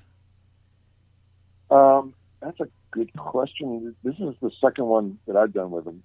Okay. I believe there's 3 or 4 prior that I was not part of. Uh-huh. But he's an industrious dude, and I can't recommend. Just check him out online. Yeah. It's kind of what he does is beyond. You just can't believe anybody's pulling this stuff up in real time, and he's funny as hell, and he's really charming and entertaining. It's just cool. He's a remarkable individual. I'm really, really, really lucky to have gotten to work with him. Yeah. Do you want to talk about what we were talking about behind the scenes, the Lobos project? Yeah. So, I'm only a little reticent just because I'm not sure if it's going to end up going this way. But so what we're working on now, what I hope it will be when it comes out, which will hopefully be soon. It's a covers record that's all related to Los Angeles. So it's either artists or songs or something that is the story of LA, because it's the city that birthed, 4 of the 5 of us, but certainly birthed us in the musical sense. And it allows us to tell some of the stories that I've told earlier about our friends and the people and the places and the things that kind of made us us. Right. So we've really just started.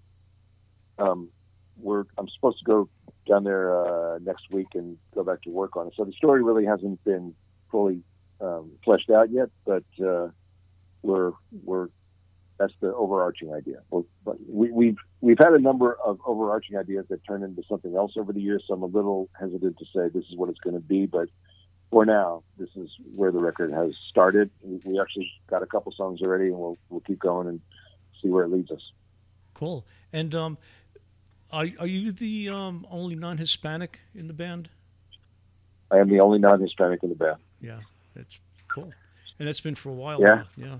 That's pretty. It's pretty intense. Yeah. It's been unique to say the least. Yeah. I've been blessed. We're very, very, very lucky to have done what we've done and continue to do. And hopefully, when this shit is all over, we'll be back out doing stuff. But we're actually next week. We're also doing some stuff that will be part of some festivals. So we're actually doing a Philadelphia Folk Festival thing. Cool.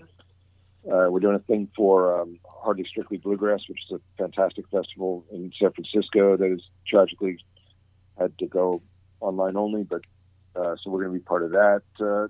People are, I think, figuring out how to do stuff even in this milieu. We were supposed to do a drive-in concert on July 4th. That's now been moved to Labor Day, so we'll see if that, hopefully that will happen. And we just have to be inventive about how we do stuff, and hopefully, if our idiot fucking government ever develops a plan, they'll hopefully put a lid on this shit and start to bring stuff down. But I'm sure, like most people, I have very little faith that they're gonna get their head out of their ass anytime soon. So I hope so. Man, from your mouth. I was listening to this tune before, Skeletons at the Feast. Only Wendy's serves a better breakfast with a better biscuit. Our hot, buttery breakfast biscuits are loaded with a fresh cracked egg, cheese, and your choice of bacon or sausage. Did we mention the part where Wendy's biscuits are hot and buttery? Wendy's breakfast biscuits, hot and buttery. So don't take a chance with those other guys. Bet on a better breakfast with Wendy's bacon or sausage, egg, and cheese biscuit. Choose wisely. Choose Wendy's. At participating U.S. Wendy's during breakfast hours. Only Wendy's serves a better breakfast with a better biscuit. Our hot, buttery breakfast biscuits are loaded with a fresh cracked egg, cheese, and your choice of bacon or sausage. Did we mention the part where Wendy's biscuits are hot and buttery? Wendy's breakfast biscuits, hot and buttery. So don't take a chance with those other guys. Bet on a better breakfast with Wendy's bacon or sausage, egg, and cheese biscuit. Choose wisely. Choose Wendy's. At participating U.S. Wendy's during breakfast hours. Oh, yeah. Great, All right, great. that's, Incredible yeah, we should tune. play that. So this is a guy. So this is an interesting story. So this is a guy named Dominic Lavoie, who opened the show for us in Portland, Maine, the other Portland. Uh-huh. And I was struck by his songwriting. I thought, wow, he had some really, really interesting conceptual ideas about songs. Like, it wasn't standard structure. Like, everything sort of had a almost, I don't know, operatic quality to it. There was, in the sense of like things would sort of change and move. And so we engaged in a conversation, and I just said, look, I mean, a lot of records I've done sort of came from this. I just say, if you ever want help doing stuff at any point along the way, I'm around. Let's chat. So we started this dialogue, and I guess this is a year ago now. I went to Portland, Maine, and we started making this record. And basically, we did everything at his rehearsal. He's got a little office in Portland, Maine, and he's his own engineer. Really, really gifted everything. Gifted singer, gifted songwriter, gifted guitar player. And I just love this record. I think it has not come out yet. I believe it's going to come out in September on his own label. But I think it was really, really enjoyable to work with. And check it out. It's hard to describe. Yeah, this one grabbed me too. A great, great tune. Skeletons at the Feast.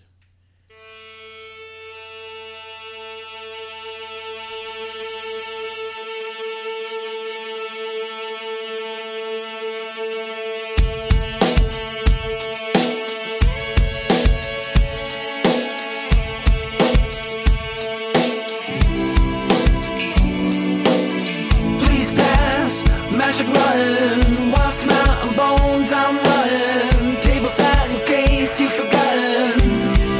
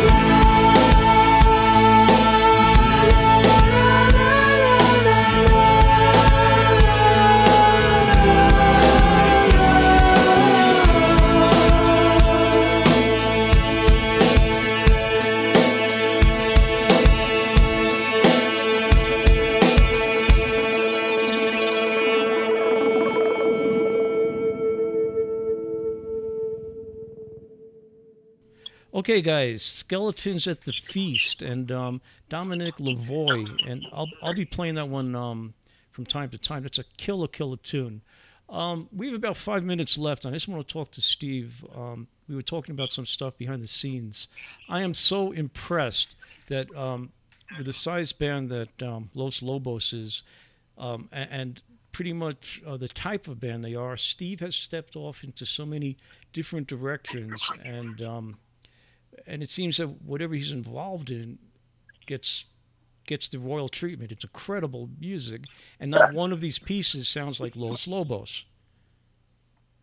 Oh, wouldn't that be boring? I mean, well, Jesus yeah, but Christ, but how many guys, get that winning formula? And Los Lobos is a killer band. In fact, I want to invite Steve back on, and we'll be doing more of this type of thing, but maybe a little more Los Lobos presence. We haven't decided yet, but you've taken that.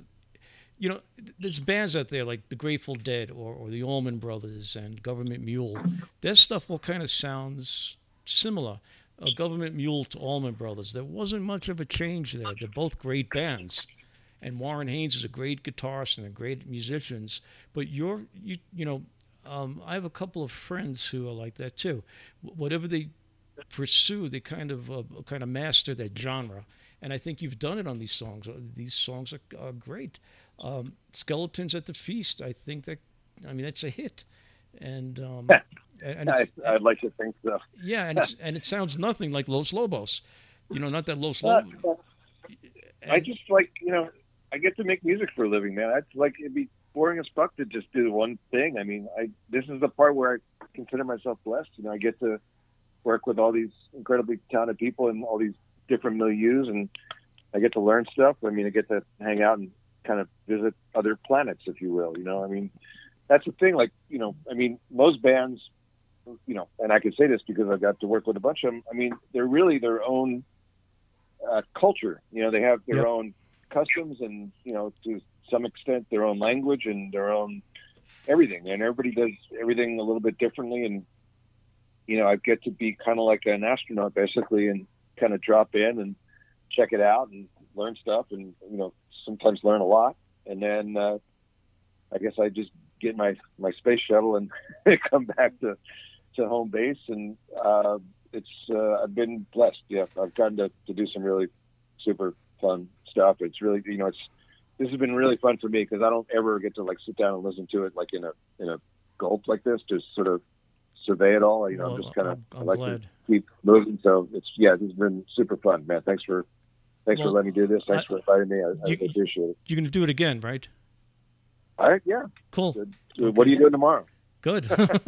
Well, I'm going to give you. I'll be in touch this week. What should I play on your way out? Which one should I put on before? You know what would be good, just because I think it has kind of a finality built into it. Play The Rock. So this is a band called Deer Tick. Okay. That is a band from Providence, Rhode Island, originally. So this is how I got involved with them. So Lobos plays a show in Providence, Rhode Island, and in this era, we would often go and sign. After the show, we would go out to the lobby and we would sign CDs back when people bought CDs, and so it was like a routine thing that we would go out and we'd meet people and take pictures and stuff. It was fun. We enjoyed it. It was meet and greets. Yeah, meet and greet. But it was after show. It was always a blast. So we're in Providence, and I'm kind of looking down, cause we're sitting at a table, and I could kind of look down the line. There's a guy down the line who looks to be about as some people you just look at him and oh man, that guy's fucked up. I mean, his eyes were literally doing the googly eye thing, they were going different directions. Uh-huh. And I was I don't know, see what happens. And he gets in front of me, and he goes, "Hey, you're Steve Berlin, right?" I said, "Yep." And he goes, "Well, you and me, we're gonna make a record, man." And I'm in my head, I'm going, "Oh, yeah, you bet, dude." I'm "Okay, sure." He goes, "No, man, you and me, we're gonna make a record." I said, "Okay." And he goes, "I'm John McCauley." I said, "You're who?" He goes, "I'm John McCauley." Like, just fucked up out of his mind. I said, "John McCauley from Deer Tick?" And he goes, "Yeah." And I said, and he had done a record earlier, like I guess like 2 years before. It's a band called Middle Brother. Okay. That is one of my favorite. I highly recommend. If you're not aware of that record, check it out. It is unfucking believable. And I would study that record the way people would like study the Zapruder film. Like I could not figure out for the life of me how anybody could make a record that sounded like they were having the most fun imaginable. Just like, how do you, it's like, to me, like that's the thing, especially with rock records, like you want it to sound like people are enjoying themselves. And he had made this record, Middle Brother, and not that there's nothing wrong with the Deer Tick records, they're all amazing, but the Middle Brother record just sounded like guys just having the best time with a tape machine running. So I said to him, "Well, dude, I guess we will." I guess we are. And I'm not kidding, like literally 3 weeks later, we were in a recording studio making a record that became a band called Diamond Rugs, which you also, if you want to play me out with two of them, you could play, there's one called Funk in your thing too. Yeah, from Cosmetics. Yeah. Yep, So that's okay, sure. that was the second Diamond Rugs. So what John is he's an amazing dude. He's one of my best friends. I love him with a passion. And he's very restless. So when Deer Tick isn't working, he'll either tour the world, like go travel the world, or put a band together and make a record. So he did the Middle Brother record between Deer Tick records, and then we did 2 Diamond Rugs records in and around Deer Tick. And then I was very, very lucky enough to produce a Deer Tick record in the middle of that as well. So if you want to do them back to back, I would say if you want to go Thunk from Diamond Rugs. So the secret sauce in the Diamond Rugs sound and the Middle Brother record is this wonderful studio called Playground in Nashville with an engineer named Adam Landry who owns it, and it's 8-track analog tape, which was an absolutely wonderful way to make a record because, you know, these days, I don't know how much people know about modern recording, but, you know, it's mostly done on computer. Even Lobos records are done on computers. So you have infinite choices. You can fix anything. You could tune anything. You could correct anything. You can make, you know, the question mark is how far do you want to go? If you want to sound like a computer did it, or you want to sound like a human did it. But I would say largely most of the stuff people hear these days is stuff that's been cleaned up in a way that was unavailable to auto-tuned. Well, you know, we just fixed mistakes. Like we just, you know, there's something that it's not like you know, Kanye West or anything where it's like we're intentional. We just, you know, we clean it up to a certain extent, but we leave lots of boo-boos in there. It's, you know, we don't want septic, but the way that Middle Brother and the way that the Diamond Rugs records were made were on 8-track analog in this wonderful studio with Adam. And that's the secret sauce. It's like when you do it on an analog tape, everything gets captured, and you have to do a lot of stuff at once. So you have to do, like, for instance, on the track you're going to hear, it's drums on one channel, bass on one channel, like all the vocals and backgrounds are done at once. It's, you know, the way the Beatles records were all made, you know, it's kind of a lost art, and it's really, really fun because you can't, you know, modern record making is you just have to like kind of narrow down this infinity of choices, and when you do it with analog tape, especially with 8-tracks, it's a completely different approach where you have to think of, okay, well, I need to do this, this, and this, and I have 2 tracks left. How am I going to do that? And you end up doing 3 things at once, which is super fun because it just raises the stakes, and everybody has to like actually perform, and actually play good, and actually sing good, and do stuff. And it's like, remember the old Beatles? The old Beatles, vocals in one channel and everything else in the other. Oh, you know, when you like, I've been lucky enough to hear some of the Beatles like 4 tracks and stuff like that. It's unbelievable how much stuff those guys were doing all at once. So it's it's a super fun way to make records. I wish I could do more of it, but it's a different mindset. You know, like a lot of modern musicians, having grown up with nothing but computers and nothing but the ability to fix stuff, they kind of expect it. Like, you know, like, okay, well, you know, there's a studio joke like, hey man, that sucked. Come on in, you're done. And, you know, some poor schmuck, usually me, has to sit there and tune it and time it and do all the other try and make it make sense, but not the Diamond Rug. So this is done at this playground studio. It was, it was John McCauley, Hardy Morris from a band called Dead Confederate, Ian St. Pei from a band called Black Lips. Who else? Me, Robbie, the bass player, who was the keyboardist at Deer Tick at the time. Mm-hmm. Who am I forgetting? Brian Dupre, the drummer. He's another Providence, great drummer from Providence. Cool. Yeah, so play that, and then after that will be Deer Tick. So this is the record that I made after we did the Diamond Rugs record. Deer Tick's one of America's best bands. I just love those guys. They're amazing. Cool. And so we're going to say goodnight to you. We're going to get the stuff played, and I will contact you after the weekend, and we'll set up a date. Only Wendy's serves a better breakfast with a better biscuit. Our hot, buttery breakfast biscuits are loaded with a fresh cracked egg, cheese, and your choice of bacon or sausage. Did we mention the part where Wendy's biscuits are hot and buttery? Wendy's breakfast biscuits, hot and buttery. So don't take a chance with those other guys. Bet on a better breakfast with Wendy's bacon or sausage, egg, and cheese biscuit. Choose wisely. Choose Wendy's. At participating U.S. Wendy's during breakfast hours. DoorDash helps you make cash fast. All you need is your bike and a smartphone. The sign-up process is super quick and easy. Now, you get to choose your own hours and be your own boss. And best of all, you get to keep 100% of your tips. Download the DoorDash driver app today to get started. Great, man. Thanks. I really enjoyed it. It was really fun. Steve, I want to thank you. It's been a great night. I enjoyed every minute of it. I can't believe 2 hours have shot by. And it went right by, didn't it? Yeah, they did. They really did. But stay well. And yeah, you too. Yeah, and keep your head down, and I'll speak to you Monday. All right, boss. Okay. Take care. Bye-bye.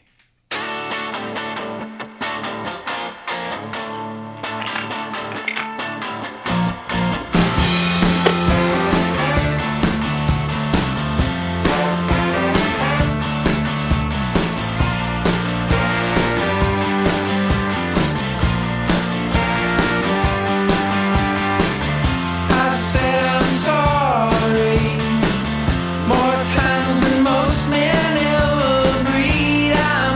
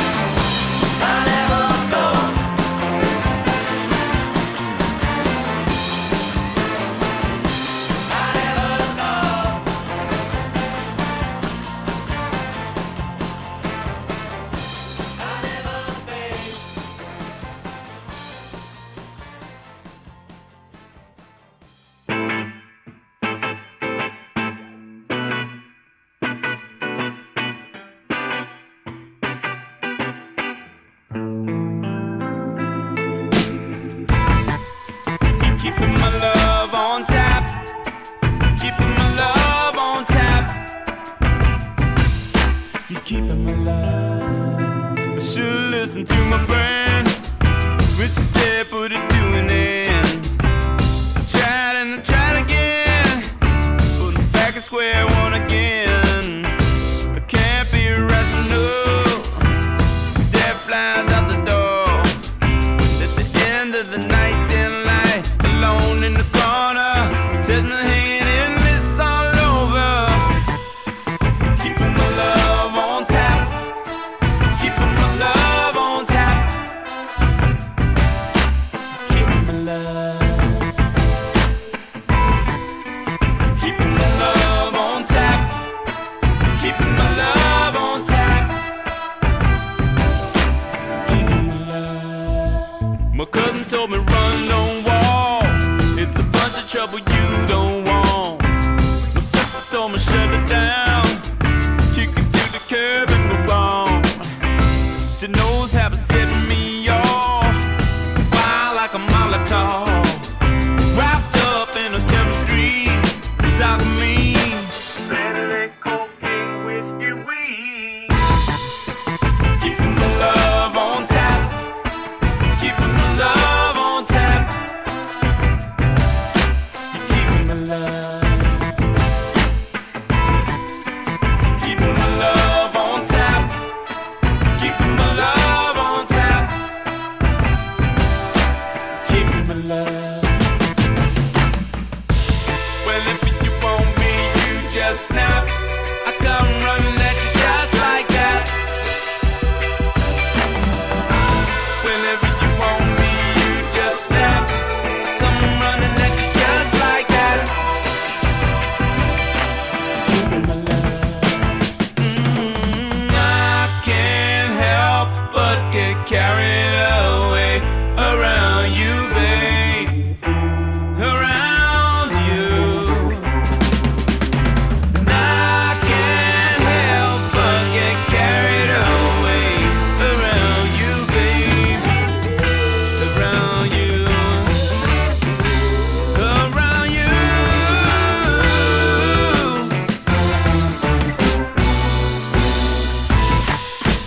Keeping my love on tap, keeping my love on tap, keeping my love, keeping my love on tap, keeping my love on tap, keeping my love. My cousin told me run, yeah. What the trouble you?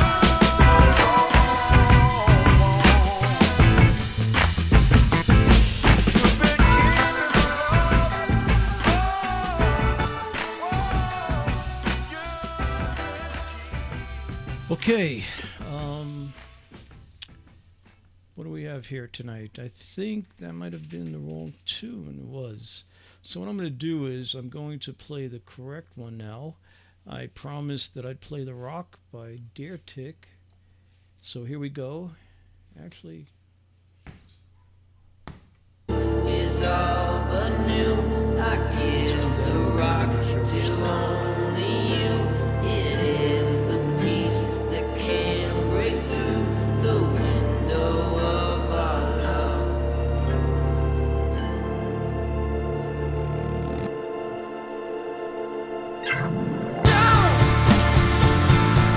Paint my picture.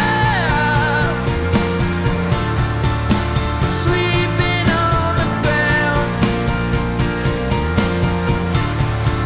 Come on.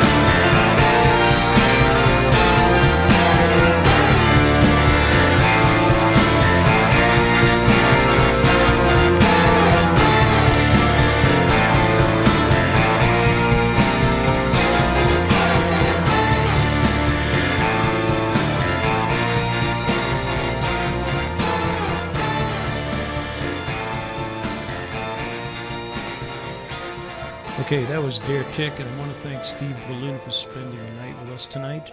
And I want to thank him. And don't forget, he'll be coming back. He promised to be coming back, and I'm glad. And so we'll be setting up another date. In the meantime, I want to say goodnight to everybody, and I'm looking for a cut to play. I think I'm going to put on a Los Lobos tune, only because they were kind enough to lend Steve to us tonight. And this is What's Going On, the great Marvin Gaye cover by Los Lobos. And don't forget to tune in Sunday night. Andy Kahan will be here with us. Andy, of course, is from the Turtles and Flo and Eddie and some other cool bands. He worked with Ringo. He worked with Harry Nilsson. He's the most unknown musician that you never. He's the musician that you never heard of. That's been all over the place, and he has a great book out there. And I think you can enjoy listening to Andy. Some great stories coming from there. And if you get a chance, check out his book. We'll tell you more about that Sunday. Next week, we have a couple of more horn players. Two guys from, excuse me. We have Crispin Co. coming in on Sunday. And Arno Hecht coming from the Uptown Horns. And we have some pretty cool things going on here. We have Jonah Louie from Stiff Records Wednesday morning. We do the British stuff on Wednesday mornings, so that it's around dinner time for those UKers. And Jim McCarthy will be back here with us. We have Mark Rubenstein coming in from the Pig Light Show at the Fillmore. And Mark Benno will be back with us next month, and so will Todd Cochran by 8A from Automatic Man. And then we go into Lawrence Juber, and that's going to be a cool night. A whole mess of Frank Zappa personnel will be with us. We have Art Barrow's going to be here, and Ed Mann will be back, and we have Ray White. And I've been talking to Tom Fowler tonight. Tom's going to be back. And I got a real special show coming up in middle of August. Dave Robinson from Stiff Records. He will be talking about the start of Stiff and the great Stiff artists that went through the label. And some more cool stuff. And I'll be talking more about that Sunday. And here we go. What's going on, and stay safe the rest of the weekend until I see you on Sunday. And I will be back here tomorrow morning, but that's more of a New Mexican type thing. We do a show out of New Mexico that starts at 10 o'clock our time, noontime on the East Coast. So see you all Sunday.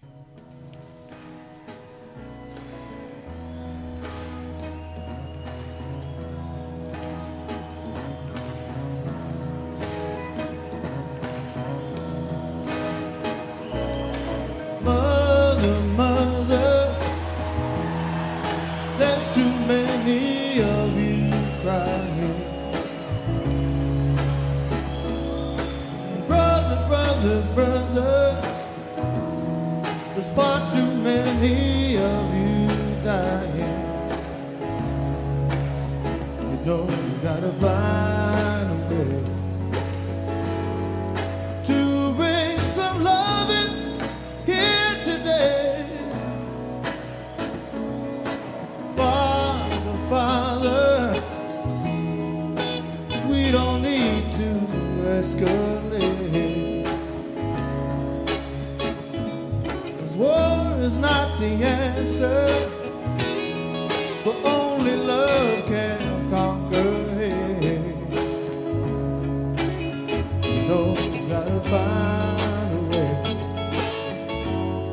to bring some understanding here today. Picket signs, brother, and picket lines, brother.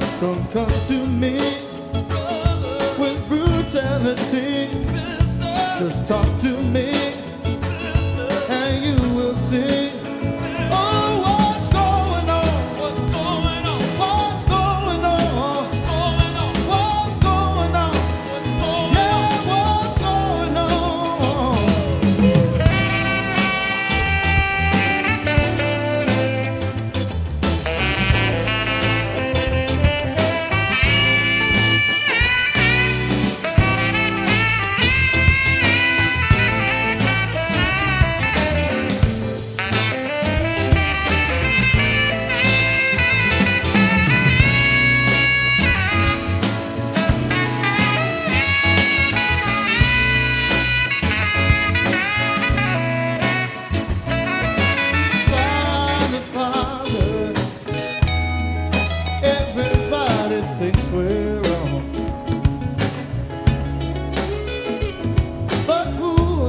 to judge us simply because our hair is long. You know we gotta find a way to bring some loving here today with picket signs and picket lines. Don't come to me with brutality. Just talk to me, and you will see what's going on. What's going on? What's going on? What's going on? I'll tell you what's going on.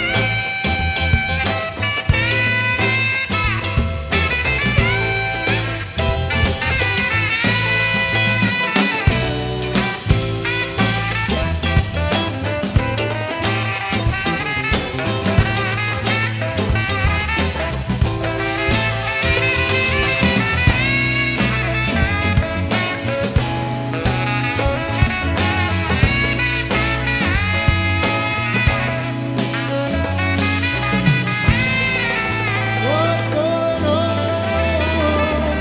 Please tell me. Peace and love. See y'all later. Take care now. Peace, love, and happiness. Take care.